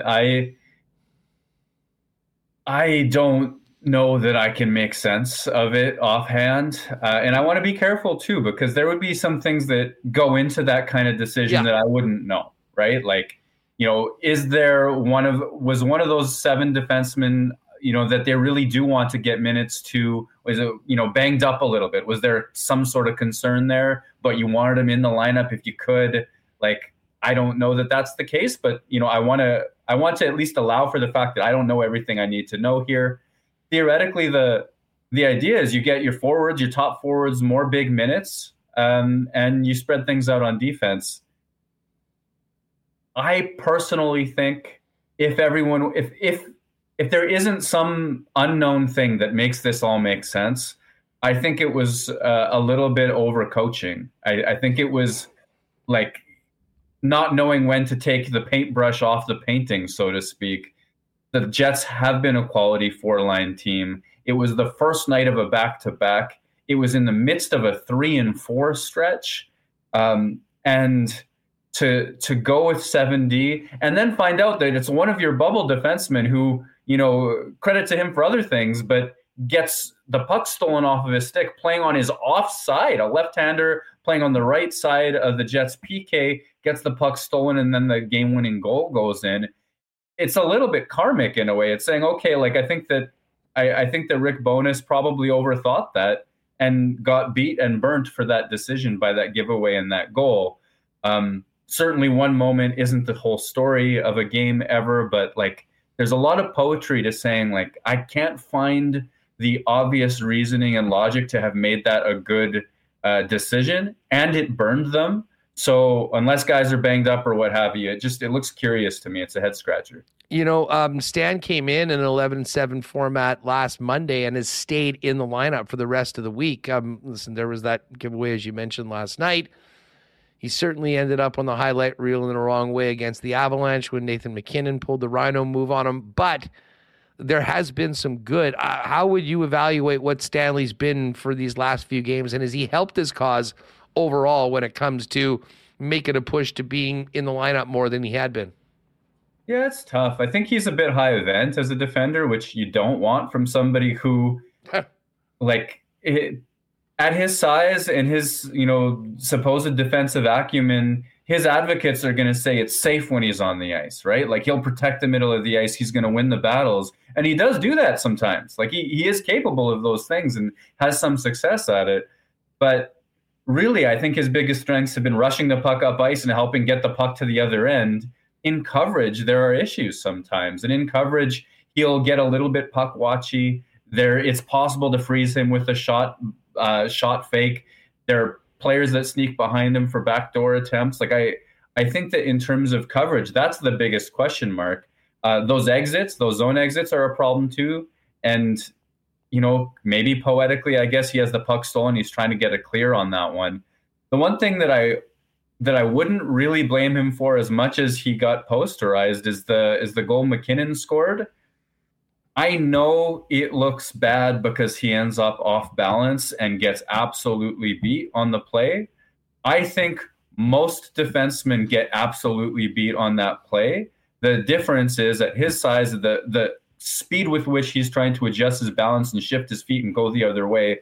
Like for me, a little bit, of course, he's going to end up off balance, and it's going to look worse than if he were 5'10", low center of gravity. Both players get beat on that play. Stanley looks worse in the moment. I'm not actually reading that one as something that we're likely to see a whole bunch of times, but struggling on an exit, making a pass that turns into an icing or not quite making the right play, getting the puck out of the zone, getting lost in coverage sometimes. I think he's very clearly a capable defenseman, but he's a 6, he's a 7 right now for me, an 8 maybe on the Winnipeg Jets. And I don't see that having shifted in the last week or so. Marat, of course, PLD on the other side. We've got Alex Alafalo and Gabriel Velarde coming in. It should be an interesting homecoming for those players, but a big opportunity for the Jets to try and maybe get a couple points that they think they should have gotten last night. Are you in the building tonight? Yes, I will be. Have you, has your time down there, I mean, I know you run in some pretty bougie foodie circles. Have you run into Pierre-Luc Dubois or Ohtani in your nightly reservations at Nobu or some of the other hot spots in and around Tinseltown? Yeah, you know me, having sushi rolls with the big guns. And, if somebody had only asked my opinion of what was happening to the Blue Jays last week, I would have told you. Show and I, we were just kicking back. No, I've had a nice time out here. I went to Topgolf for the first time. And, how fun is that? Oh, I mean, come on. I haven't swung a golf club since I was 18 years old or something like that. You go out, you got food, you got drinks, there's snacks, you got the radar and all that sort of stuff. I'm texting Kenny hey, well, how do I do this? Like my literal text to Ken is, hey, it should be shorter than a hockey stick, longer than a tennis racket, right? And so he sends me the bullet points. Anyway, it was a good night. It was a good time. Hey, that's the funny you bring that up from Ken, because every text he ever sends is in bullet points. No one spaces out ideas and whatnot in a text message better than our good friend Ken Wee. But it was good to see you got to hit Topgolf. And I will say that to any of our listeners or viewers. If you are in an area where there is a Topgolf and you got a couple hours to kill with the crew, you could make a lot worse decisions than set up there. It is a heck of a lot of fun. Hopefully it'll be fun for the Jet fans that are in the building tonight. A big chance for them to see if they can get back into the win column before massive homestand coming up beginning Saturday night against the Avalanche, and then 3 original 6 teams heading into Christmas. The team's been playing well, last night's loss notwithstanding, and I think we've got some a great stretch of home games and hockey coming up heading into Christmas break. I mean, what can I say to that? I've just it's a good time to cover the Winnipeg Jets, to be honest, because even when they're getting beat, even when they're struggling, you can see the things that they're trying to do. You can feel a little sense of momentum about some of the young guys and the acquisitions. And Gabriel Velarde's hockey sense has been fun to watch. If there's one point we haven't really talked about today that I'm kind of excited about on the Jets' behalf, it's that I see Cole Perfetti's timing. He's starting to be able to do to NHL defenders what he did in the AHL and in junior. He's getting like a half step on guys by reading the play faster than them, even if his feet aren't faster than they are. I think that's a story to be watching. This is going to be, I mean, it already is, but I think we're going to see even more of a breakout season from that young player. There are nice things about the Winnipeg Jets right now, and they're going to be tested. So here we go, right? Hey, just quickly on Perfetti before we run. Kenny's mentioned this a couple times. Do you think that we'll see Perfetti with Scheif at some point at 5-on-5? I think it makes sense. There were a couple of moments where they just happened to be on the ice 5-on-5 last night, and you saw one make a pass to the other a couple of times. Believe me, these guys see the game in a similar way. Scheifele's obviously bigger. He's got, a faster skill set. He's been doing it for more years.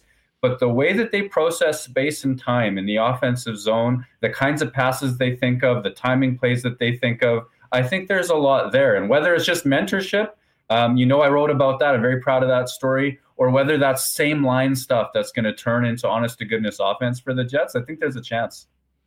Murat, always great having you on the program. Enjoy the rest of your time in sunny California, and hopefully you're talking and writing about a win tonight. Thanks for doing this. Thanks for having me. Good stuff. There is the man himself, Murat Atesh. He'll be at the game tonight. You can follow all of his work at theathletic.com. If you don't have an athletics subscription, that's also a nice thing to ask for Christmas. The gift that keeps on giving 12 months a year, especially from our pal Murat. All right, we got a special guest coming up. I'm fired up for this. One of our favorites. Just before we do that, though, a big thank you to our friends at Princess Auto, Winnipeg based and founded, and the place where you'll find the best deals on the most unique assortment of tools and equipment around. Everything you need to complete the projects on your list or start something new for 2024 is at Princess Auto.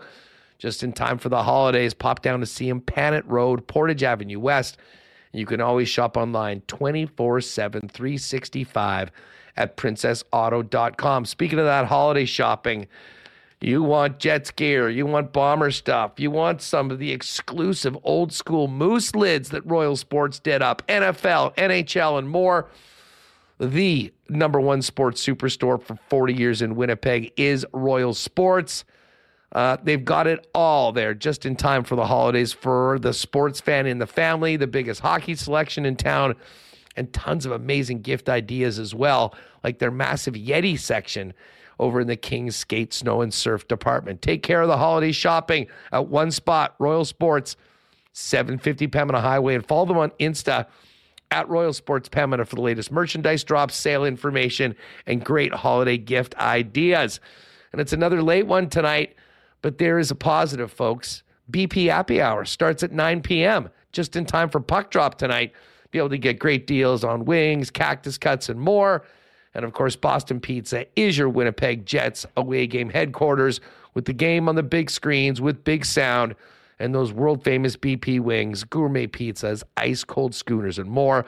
Make it BP tonight. And if you are staying at home, you can always order it hot and fresh to your door at bostonpizza.com. All right, let's bring back a WST favorite. Moonlighting as a comedian, an actor, and one of the go-to guys for the Manitoba Moose. It is the return of Jeff Malott to WST. Happy holidays, Jeff. Great to have you back on the show. Hey, thanks for having me. Appreciate it, guys. What's going on? How are things with the fellas, with the Moose? Doing well. Just got back from Calgary. We had a nice trip there. Won the last game in overtime, and now we're just getting ready for next weekend, and getting ready for the holidays a little bit too. Yeah, big weekend at the home rink, and a lot of hockey coming up with the Jets coming back on Saturday night, Moose on Friday, and Moose on Sunday afternoon. Listen, there's a bunch of things I want to talk to, but let's focus in first on the on-ice part of the season. You are more of a veteran leader right now, and playing with a bunch of young rookies you might see in pajamas at some point over the course of this interview. I mean, tell us a little bit about this team this year and how enjoyable it is for you with this young talent that I'm sure has added a lot of excitement and enthusiasm to the rosters on game day, but also practice and just being around the rink. Yeah. I mean, we have a young team this year. A lot of new guys coming in, having their first year pro. It's great. I mean, those guys are hungry. They're on the ice every day. They're hard to get off the ice. They're always trying to improve. And I mean, even just over the short course of the beginning of the season so far, the strides that they've made in terms of getting up to speed with the pro game has been, really impressive. And these guys have, some of our leading scorers are rookies, and we've got guys that are making impacts all over the ice. And it's been a lot of fun. Yeah. These guys, they're constantly growing, they're constantly developing, and they're also having a huge impact for us. We've talked to a few of them over the course of the last month or so, and your name inevitably comes up for a guy that often some of them have been playing with, but also for a guy that has sort of helped them. Tell us, what's your role like, and how has that maybe changed over the last few seasons to where we are today? Yeah. I mean, the last few seasons, obviously early in my career, it was guys helping me out and just kind of showing me how things operate and kind of getting me up to speed. And so when you kind of have that foundation of guys willing to do that for you, it makes it easy to kind of just continue that and kind of pass that torch along. I'm learning just as much from these guys as probably they are learning from me. I mean, it's been a blast. I've been playing with Brad Lambert and Parker Ford pretty much all year. And both those guys are great players that in their first year pro have jumped right in and had a huge impact and have been a lot of fun to play with. They're both dynamic forwards, both fast, both can score. And I think we've had a lot of fun kind of building some chemistry here.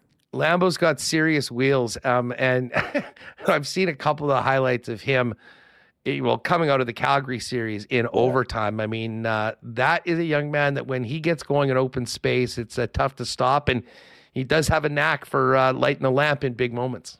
100%. Yeah. I mean, even that goal he scored in overtime, he pretty much had a carbon copy of that goal the night before in Calgary, and his speed and sometimes his shot doesn't even get brought up his shot is, he's got a pro shot. Like he can lean on that thing, and he did it twice this weekend. And yeah, when he gets, a full head of steam like that, it draws other guys to him. It opens up more space for other guys on our line. And I mean, yeah, the strides he's made, the jumps he's made already is pretty awesome to watch. And it's been, like I said, it's just a lot of fun to play with.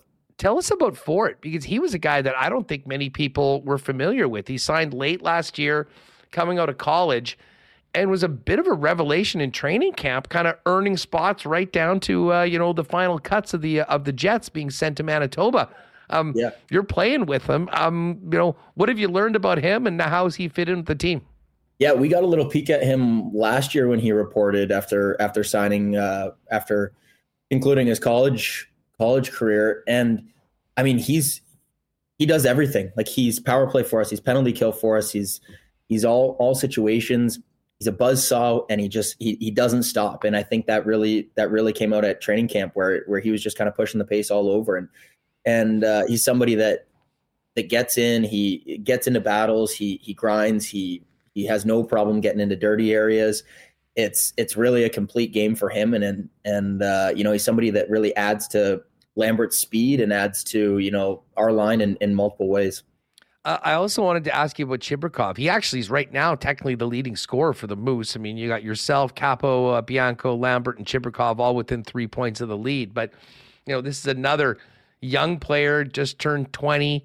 And he's maybe a little bit different than a Lambert. I mean, maybe projects to be more middle of the lineup if he makes the NHL because, while he does have an offensive punch, does not shy away from the corners.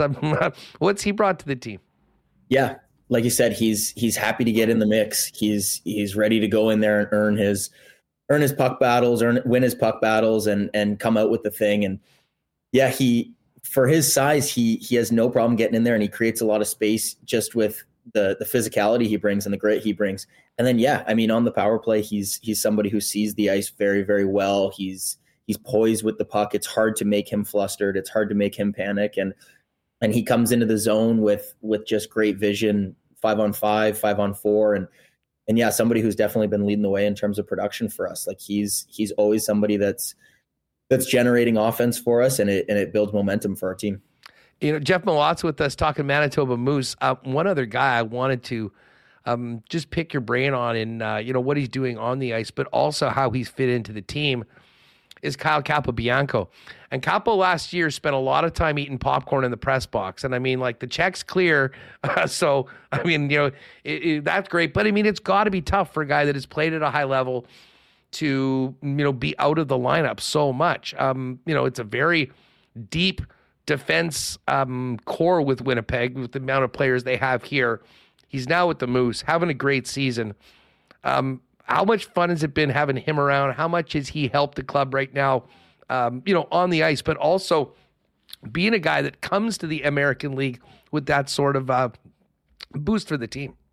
Yeah. I mean, coming down, his attitude's been nothing but great for us. He's somebody who's constantly working, and he's made that jump before. He's made the jump from, the minor leagues to the NHL, and he knows that path. He knows the work that it takes to kind of make that jump. And he's somebody that adds to our offense and to our defense, night in and night out. And I mean, off the ice, he's been great too. I mean, you talk about mentoring some of these young guys, and he's somebody that has no problem getting guys on board, has no problem, letting guys know what works, what doesn't, and passing the experience that he's gained in the last couple of years and in Arizona and Winnipeg. He's doing a great job of just making sure that everybody has the best chance to win, and everybody has the best chance to develop and make that jump themselves. Now, Jeff, we had to get you on because not only to get the latest on the team heading into the weekend, you guys have been busy heading into the holidays. And I got to give a huge credit to the Moose staff. They come up with fun, creative content every season, but especially around this time. And you were the undoubted star of the show for this Moose Christmas video. Tell us a little bit about putting it together and the behind the scenes, how long it took, when you guys did it, because it came out as an absolute classic. They did. Our media team did a great job. And yeah, like you said, they're pumping out great content, and it's been a lot of fun, being on board with some of the stuff that they've thrown together. But yeah, I think we filmed it maybe 3 weeks ago, I think. And the media team gave us the script. Media team got everybody on board the night before and made sure we all knew our lines and everything, and showed up at a house in Winnipeg. I think it's one of the staff members' place, and they had the full camera crew ready to shoot, and they had everything broken up into scenes, and like some of these clips it was a great set, and everybody had just a lot of fun filming it. Like nobody's really in tune with any of that movie production, whatever, and it was just a lot of fun to kind of goof around and honestly have a night where we're just getting away from the rink, making fun of each other, and pumping out some fun content for fans and everyone to see. It was awesome. And folks, if you have not seen it already, we'll put the link out. I don't know how you could have missed it. And it was for a great holiday gift idea for Moose fans to get some tickets and, the entire package, which was a great deal. But I imagine his teammates, this is sort of something very unique and very different that you don't normally do. And if you actually have the buy-in from the guys, it can, which you obviously did, it could really turn into probably a fun sort of team activity, never mind the incredible result that comes out for fans. Yeah, no, it totally was. Everybody was totally on board with it. And a lot of guys have these like kind of funny, goofy roles in it where they're just kind of like either poking fun at themselves or poking fun at each other. And yeah, everybody was on board for this thing. Again, the media team did a great job. They made it easy for us. And I think it turned out great. I mean, like I said, like no one's ever really done anything like this before. So to be able to kind of just goof around in front of the camera and kind of get into character a little bit and kind of be a bit outrageous was it was a lot of fun. There you see Tyrell Bauer in his John McClane outfit. He was definitely one of the stars. But when they first came to you and said, "Okay, Jeff, we kind of need you to take a lead role in this," how did they describe what they were doing? What were your thoughts at it? And how much changed as you're doing it? Because obviously nothing always ends up exactly as the way it's written down right off the bat. Yeah, honestly, I wasn't really involved in the creative process. Like it was kind of show up, here's what we got. We wrote this script for you guys. I mean, kudos to the media team. Like it's not easy to throw that script together. Like they're not script writers or anything. Like they did a great job, making it funny, making it interactive, and also getting to show a little bit of the personality. Like you get to see Christian Reichel and get a little bit of his Czech Christmas. And then, Ty Bauer doing the whole Die Hard bit. Like it was awesome. Like guys had a blast. And we were really I think that's what helped the buy-in. Like the fact that it was a fun script. I mean, they made it so easy for us. We really just had to show up and memorize these lines. But even the editing, while we were doing it, it was hard to picture how it would come out in the end. But the editing looked so great, and they did. I mean, for the set, like whatever, it's just an Airbnb. Like they made that look so great, and they made that look so festive. Like, the media team did an awesome job. How about the rookies at their little pajama party too? I mean, will those guys all have their own Christmas card with the 5 of them there? If they didn't, they should have, because I mean that was another just hilarious part as Reichel educates them about a Czech Christmas. Yeah, I hope we get that Christmas card. I think the best part was, Reich's in his skin tight turtleneck and then Chibi's feet dangling off the top bunk. You see him right there. Yeah. I mean, they did. I don't think they knew that they would be wearing these pajamas when they showed up. But awesome buy-in from all these guys, and they did a great job. Like you just see everybody kind of getting into character, and it was a blast. Now I have to ask you. I mean, you guys you record this whole thing, you have some fun doing it, and then they get working on it. And you guys go back to work. What was the first viewing like? Did you guys all watch it together like after practice? And we did, yeah. It was before practice, actually. They call us in and we're thinking we got just a regular video meeting, and then we get in there, it's Colin, our media guy, running the meeting, and we're like, what are you doing up here up at the front? And then he's like, guys, I got a special presentation for you, and press play, and we all got to see it in real time, and we all got to crack up at each other. And I mean, a lot of the guys that weren't there recording, that the first time they got to see that was like, they got a little context for a lot of the jokes that we'd been making over the last week or so. And I mean, cool just for everybody to get to, kind of have a good laugh and poke fun at each other for, the obvious lack of acting skills and everything. So, I mean, that they definitely did a good job with that kind of, with the debut or the first viewing for everybody, the director's cut. Well, the Moose, the package is on sale right now. We've got some home games coming up on Friday and Saturday, and then heading into the holidays. It's been a nice season so far for you personally. What are the holiday plans? Do you get, how much time are you guys able to get away, and are you staying in the Peg or heading back home? We'll fit a couple days in. I think we finish on the 23rd, and then we're back in Winnipeg morning of the 24th. So we'll get, I think, the 24th to the 27th. And I'm just a quick flight to Toronto. So I'll get home, see some family, everybody be in town there, and then get a quick little reset and come back on the 27th. By the way, I should mention, speaking of the holidays, the holiday game is on Sunday afternoon, 2 p.m. And none other, you want to talk about a special guest, the most special guest, none other than Mr. Santa Claus is going to be there. So, gang, if you want to bring the kids out and get some pictures with Santa and see the Moose do their thing, that is the place to be on Friday, but the Christmas game is Sunday, and then a quick roadie to Chicago, a couple games in Iowa, and then a few days off.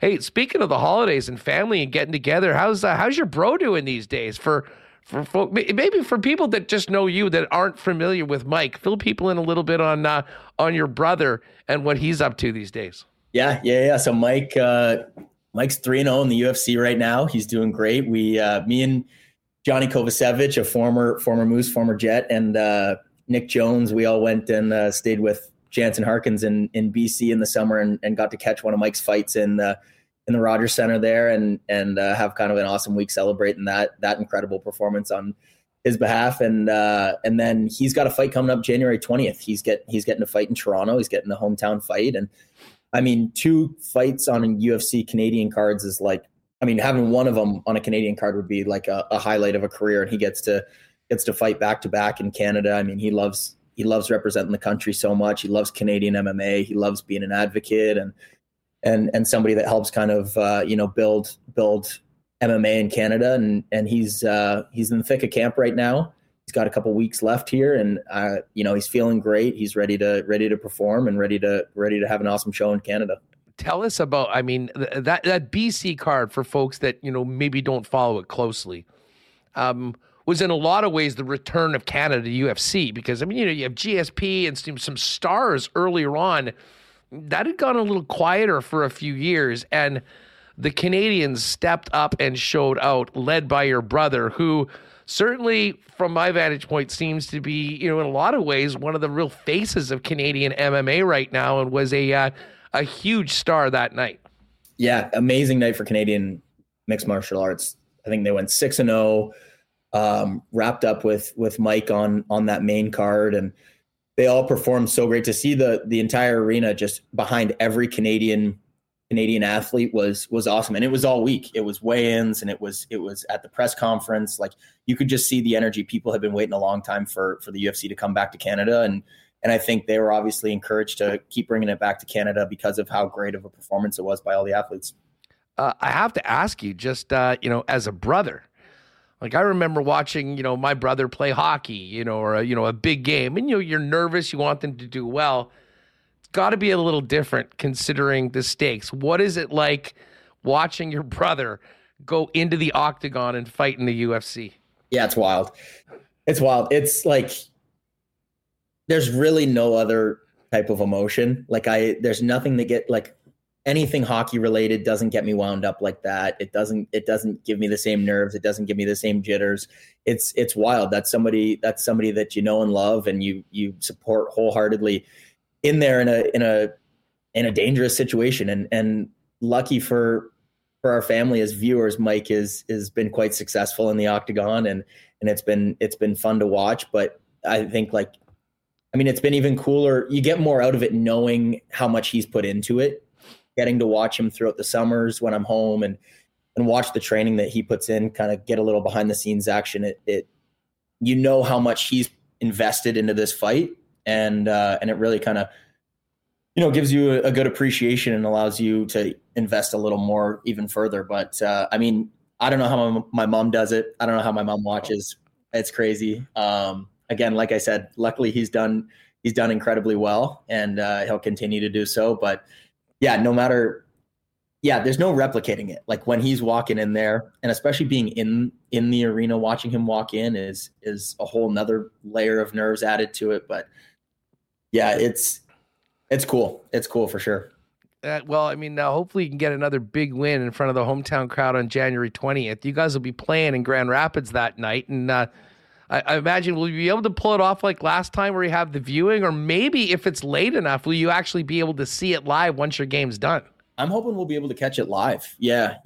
I'm sure the media team, again, like last time when we watched his debut in Chicago, set it up for us. Hopefully they can kind of have a little setup, a little viewing party ready for us post game. But I think I'm hoping it'll be late enough to where we get to watch it live. I mean, there's nothing like being on that main card in the UFC on home soil. They stole the show in Vancouver, and hopefully they can do it again. And then you got to work on him to get a nice summer spot like last summer where you and some of the fellas can go watch him as well. Where did he get his nickname, Proper Mike Malott, from? Proper. So he was down in California, actually at Team Alpha Male. So that's the gym he was down at in Sacramento. And Uriah Faber, UFC legend. I think the story goes Uriah was coaching and they were drilling, and I think Uriah called a water break or whatever, and Mike kept drilling, I guess, and I think he kind of just threw out like, "Hey, Mike, you're always keeping it proper. Like, you know, maybe that's what we'll call you, like Proper Mike." And I think that's how it's stuck, and now it makes so much sense. Like he's just like a polite Canadian dude who's always hitting people with the compliment sandwich, and he backs it up with the proper technique, and he's just like, I think he just loves the sport. He doesn't get caught up in the, you know, the showing off or the ego of it all. He's really there to, you know, perform at his peak and get the most out of himself as an athlete and get the most out of Canadian MMA. Well, I got to tell you, the Malott brothers, very popular here in Winnipeg. We're all cheering for him when he's in the octagon, and obviously you have become. Are you the alpha male of the Moose? Oh no. That's Die Hard. That's Ty Bauer, I think. But yeah, that title. I don't think that title's up for grabs. Hey Jeff, listen. Thank you so much for doing this. We always love having you on the program. Tons of great comments in the chat on both your work on the ice and in front of the camera. Great job to you and the fellas with that great video, and good luck on the weekend. We'll look forward to seeing you guys do it up at home Friday night and Sunday afternoon for the holiday game.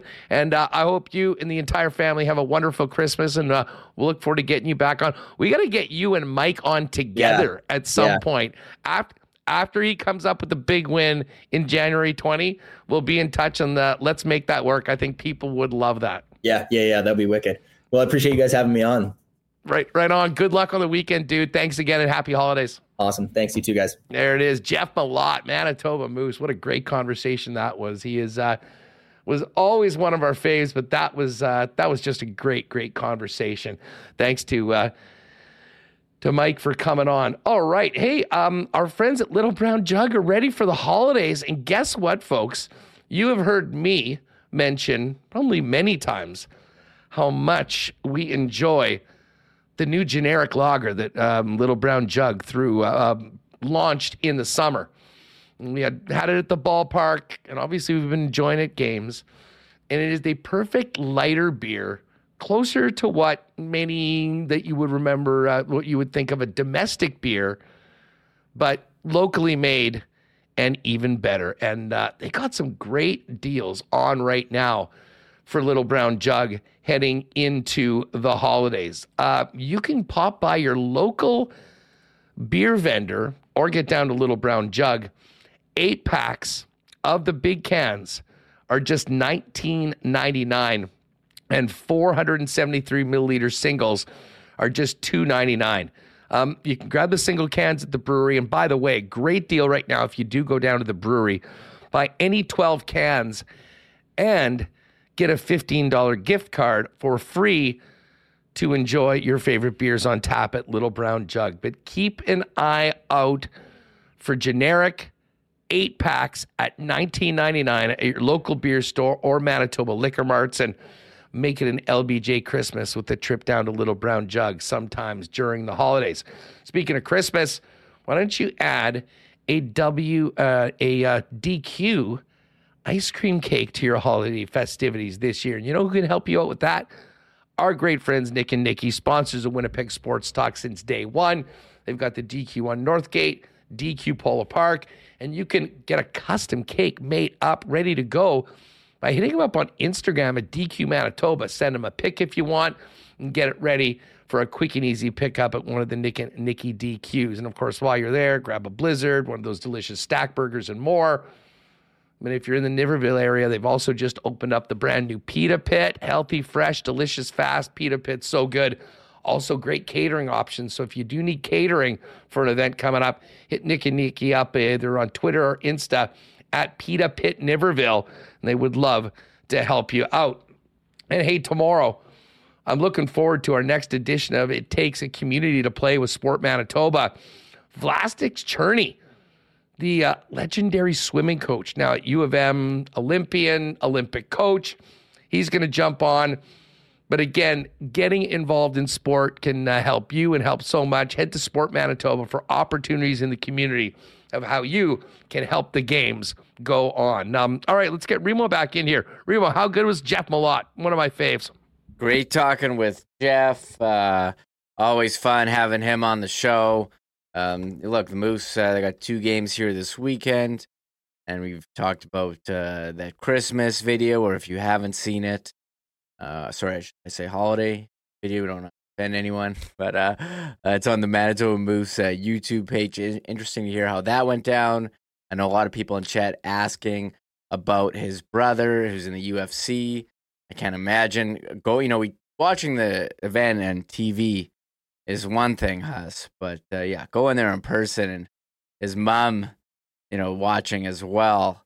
Got to be tough, but hey, thankfully Mike's a pretty good fighter, and he's fought his way up to the main card on UFC as they do make the return to Canada here. So great talking with Jeff. I love Dennis's LA perspective on the matchup tonight, and Murat always brings it as well. So a lot to get to, and there's a couple more things I see people in chat asking us about as well. We did have this poll as I shut it down.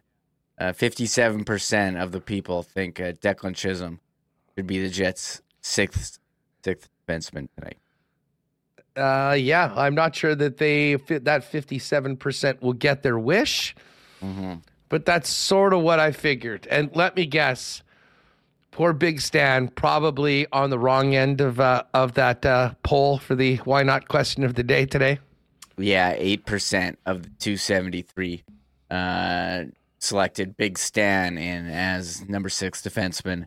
And that's what we're talking about here, but a number of people saying, hey, let's, we don't need to talk about the 6th defenseman here. Like what are they going to contribute at 10, 12, maybe 14 minutes a night? Let's talk about this power play that went 0 for 5 yesterday and sunk them again. I mean, how many games is that where special teams has been the difference? We keep saying that. Going back to the Dallas game with the 5-on-3s.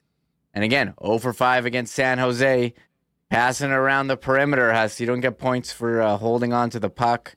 Got to find a way to get to the net, get those shots, maybe trying to be a bit too perfect. And it's going to be a tough one tonight against the LA Kings, who've been very, very strong. And what have we got? What did I put in the notes here? We got Velarde versus Lazat, the Jet PLD revenge game. And it said Hellbuck versus Cam Talbot, who's been good. Talbot's been unreal this year. Yeah. And I know I'll take Hellbuck, though. I'll take Hellbuck. I know I'm going to the buffet, but Dennis mentioned a comment that Gabe Velarde made about the Kings, and I didn't remember this as well, but I Googled it, and it came up on an LA Kings Discord forum where there was a lot of comments about it, so maybe it did. I didn't take this as offensive to LA fans, but here's the quote: Mike McIntyre. They got triggered? People got triggered from this. On June 28, I guess it was one of his introductory press conferences. Mike McIntyre tweeted out, I asked NHL Jets Gabe Velarde if he's excited to play in a Canadian market, and the quote was, I'd be lying not to say, but in LA, they're not big hockey fans out there. Obviously, they have Kings fans there that come to the games and are loyal, but it's different being in Canada. You do miss it. And I've been to a game in LA. I was really impressed with the fans that were there. I think Gabe's just saying, it's not like every single person in LA is a hockey fan. I don't think that's shot at the fans. It's just what it is. And here, I think you would say more percentage of people here are Jets fans than LA are Kings fans. I don't think that's an offensive statement. No, it's not. It's not an outrageous statement, but people take it the way they want to take it, and obviously there was plenty of Kings fans that were bent. So they were it'll triggered. be interesting to see what he has to say, and what they have to say when Velarde and Iafallo come back tonight. I think they were both quite popular players while they were there. Jets tonight. Let's head over to the Cool Bet lines. Jets are plus 157 underdogs, and the Kings are minus 186 favorites. The total for the game is 5.5, very low one. But hey, let's just get right to the revenge narrative. What's a Vilardi goal tonight? Plus 295. He's on PP1, Remo. He's playing with Scheifele and with Ehlers on the top line. He's going to get the opportunity. And I know there'll be money on the board tonight. It would be nice if he could take his own money off and not have to give it out. I don't know. I think we got to put a little something on a Vilardi goal tonight. 100%. I've been putting on Vilardi the last bit. Him and Ehlers were pretty cheap on DraftKings, I guess, because they got bumped up to the top and they were in second line role before. So I'm happy to keep riding with them. You bet on opportunity, and playing on the top power play, top line gives him that. So, yes, I think that's too cheap considering. This plus 290 line for Dubois. I don't know about that one, though. That's a guy getting third line minutes, third line center. I don't know. Will he be engaged tonight?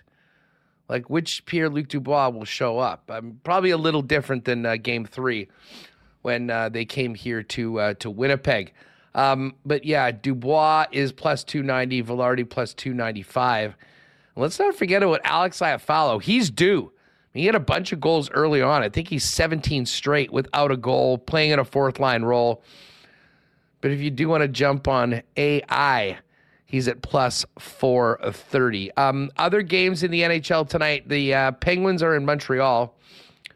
Habs have owned Pittsburgh for the last couple years. I still like Pittsburgh at minus 154, but certainly the trends say otherwise. The Boston Bruins are in New Jersey. No Pavel Zacha tonight. And that has made the Devils a minus 133 favorite. Boston at plus 113. A number that kind of looked fishy right off the bat, but I think there are some reasons why we're seeing more action come in on New Jersey tonight. The Ducks are in Long Island to take on the Islanders. Anaheim plus 164, Islanders minus 195. I'm actually going to sprinkle in the puck line on this one. Islanders minus 1.5 at plus 133. And then the Buffalo Sabres are in Colorado to take on the Avalanche. The Avalanche minus 193 and Buffalo plus 163. That's come down quite a bit from earlier in the day. And then, as I mentioned, that Jet game tonight. So get on over to CoolBet. Oh, we did do an exclusive. And I don't normally put the Jets on these. And Dusty rarely puts Edmonton on either. We usually kind of go with neutral. But Rob Z in the chat was throwing out all of these trends and stats.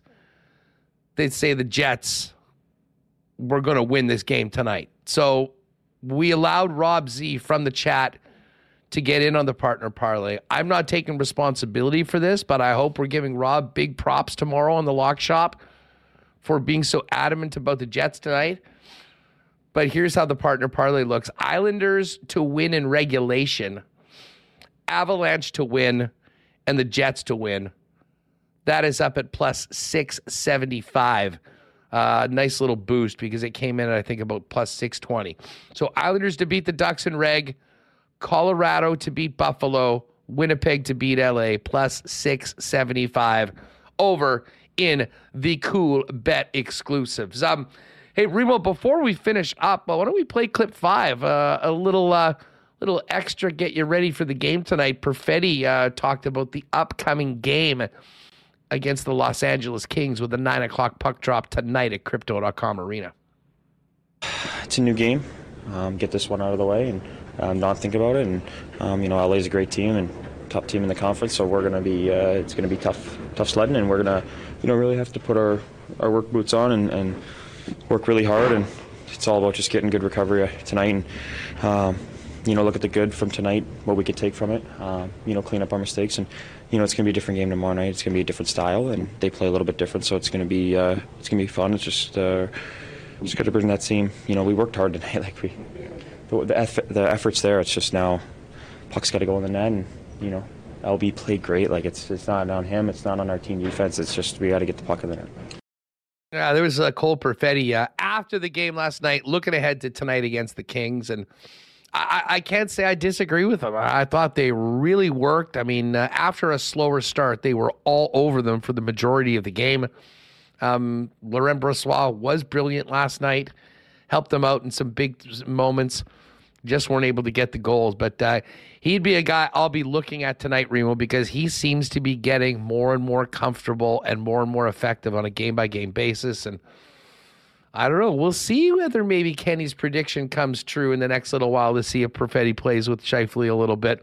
In the meantime, though, it'll be Velarde and Nikolai Ehlers. And that line, as Marat laid out, really was all over the Sharks last night. They just couldn't get one past Mackenzie Blackwood. Yeah, Perfetti's having a great season, has really building off that rookie campaign last year, 0.59 points per game. This year, 0.70. And he's been a big part of this team. He's playing power play 1 now, and with Kyle Connor out, going to rely on him and just about everyone else for more scoring. And Perfetti, he's kind of become a go-to to give an honest assessment of the game. And he played the clip of the power play. You were talking about the power play earlier, and he's like, look, we played well, controlled play. We couldn't score. LB was great. It's on us. We got to figure out how to get more goals. You can't score. Not going to win too many games scoring 1 goal, and it would be very classic Winnipeg Jets here if on a back-to-back, they lose the one that you think they're going to win, and they win the one you think they're going to lose. I feel like we've seen that before from them, and maybe they were looking ahead too far to the LA game last night, coming out flat-footed to start, and they did recover, but 0 for 5 on the power play. Yeah, the PP. Rough. The PP was definitely an issue. And by the way, thank you, One Bird. I don't know why I've been saying 9 o'clock all night. It's 9:30 again. Yes. I thought the Sharks were the only team on the West Coast that played the 9:30 games, but obviously it's the Kings as well. Mm-hmm. So once again, if you need it, get a nap in a little earlier. And this is, I believe, only the second time the Jets have played back-to-backs this season. But I believe they're 5-0 in their last 5. Second game of back-to-backs dating back to last year. So hopefully they can keep that rolling. Wow, yeah. And it is on TSN tonight. I know usually Wednesday is the National Sportsnet night. Sportsnet showing Pittsburgh, Montreal at 6 and at 9. Buffalo, Colorado. Maybe they moved it to 9:30, give it to TSN. I have no idea. Who can figure out this schedule? A lot of people very mad as we wind the show down. A lot of people very mad online last night. ESPN did it right. They had the Connor Bedard versus Connor McDavid. ESPN, national in the U.S. What do we get here in Canada? Us on Sportsnet 1, Calgary, Vegas. I mean, very good game. But people want to see Connor versus Connor, and people will take any chance they can to dump on the NHL's marketing. I don't know if you saw that Connor Bedard goal. I mean, that was absolutely ridiculous release, in his feet, just in a blink of an eye in the top of the corner. I don't even know how he got it off that quickly. But I'll take a second here to shred on the NHL's national broadcast schedule. There is a center ice package available, everybody. Just saying. Hey, I mean, I was watching it, but I got to want to get those national games out there. I mean, NFL does it right with the getting their top games in prime time. Got to grow the game, Hustler. Come on. One thing about growing the game as we move on. I don't disagree, by the way. I was just having fun. Oh, okay. I thought you did disagree. No, I'm not. I'm not a salesperson for NHL center ice. Okay. But there always is a way to see it. I know we're winding down. You probably want me to wrap it up, but this NHL skills competition, bit of a different look for this year. What are they going to have? 12 people only, not everyone from every team in multiple events. There's a $1 million prize. They're going to compete. Each player will compete in 6 of the 8 events. And with points being handed out, they're trying to make it like a decathlon of hockey, with the winner getting a $1 million prize. Sorry, they'll compete in 4 of the 6 events. Here are the events: fastest skater, hardest shot, stick handling, one-timers, passing challenge, accuracy, shooting. First place worth 5, second place worth 4. I think this is great. I think it's been clear.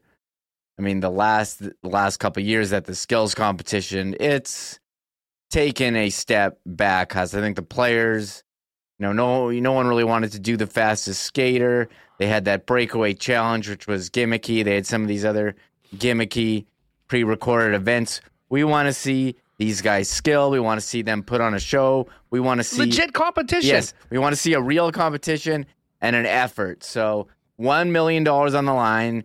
I don't know. They're going to pick 12 guys. So I'm sure a few Toronto guys will get in. But this I want to tune in for. I want to see this rather than what we've seen the last couple of years. It wasn't good. I grew up loving the skills. It seemed like they cared. It seemed like they tried. And they had events that showed off their skill. I don't think they have done that the last couple of years. So credit to them for making a change and putting some big cash online. $1 million. Winner take all. Take all for this. So love it. I'm here for it. I'm looking forward to it. And I guess we'll wait to see who will be the 12 contestants that will be making it happen. And Bobby B says in chat, anything for the goalies? It seems like the goalies didn't really want to do much because they don't want to get hurt. But the ending is like a shootout where the player gets to pick the goalie they have to shoot on. And I'm curious how that's going to work. So they are really changing it up. I mean, they're going back to the NHL All-Star Draft this year. I wonder what it means for the teams, because I've felt like the way the teams with the divisions really, like if you had a good team, it really limited how many all-stars you could have, because like you had to have a certain number of forwards and D from each division. So for a team like the Jets, who've had a number of good players, you'd have people who didn't make the team because their division was too stacked or the configuration didn't work out with the other teams. Is every team still getting an all-star? Probably. So, I mean, the minute that happens, you got 32 guys already taken and then everybody else. So, I don't know. We'll see how that goes down. But yeah, that's that will kind of focus in on that in 2024. Tonight, it's the end of the road trip. The return of Velarde and Iafallo to L.A. Another visit with PLD and Connor Hellebuyck going head-to-head with Cam Talbot. Two of the top goalies this year in the National Hockey League. Big thanks to all the sponsors that make this show happen every day. Jeff Malott, who's just phenomenal. Dennis Bernstein, Murat Atesh. AEW fans, don't forget, pre-sale is on right now. Use the code AEWWPG. If you want to get in right now up until 10 o'clock before general on sale happens. And join us tomorrow for a chance to win AEW tickets. And hey, get on the mailing list too. We've got some Moose tickets to give away for the weekend, which we will do as well. For Michael Remus, I'm Andrew Patterson. Enjoy the game tonight and join us tomorrow, 1 p.m. right here on WST. Oh my God! Oh! Shut it down! Let's go home! Thanks for tuning in to Winnipeg Sports Talk Daily. Make sure to subscribe on YouTube and your favorite podcast feed at winnipegsportstalk.com.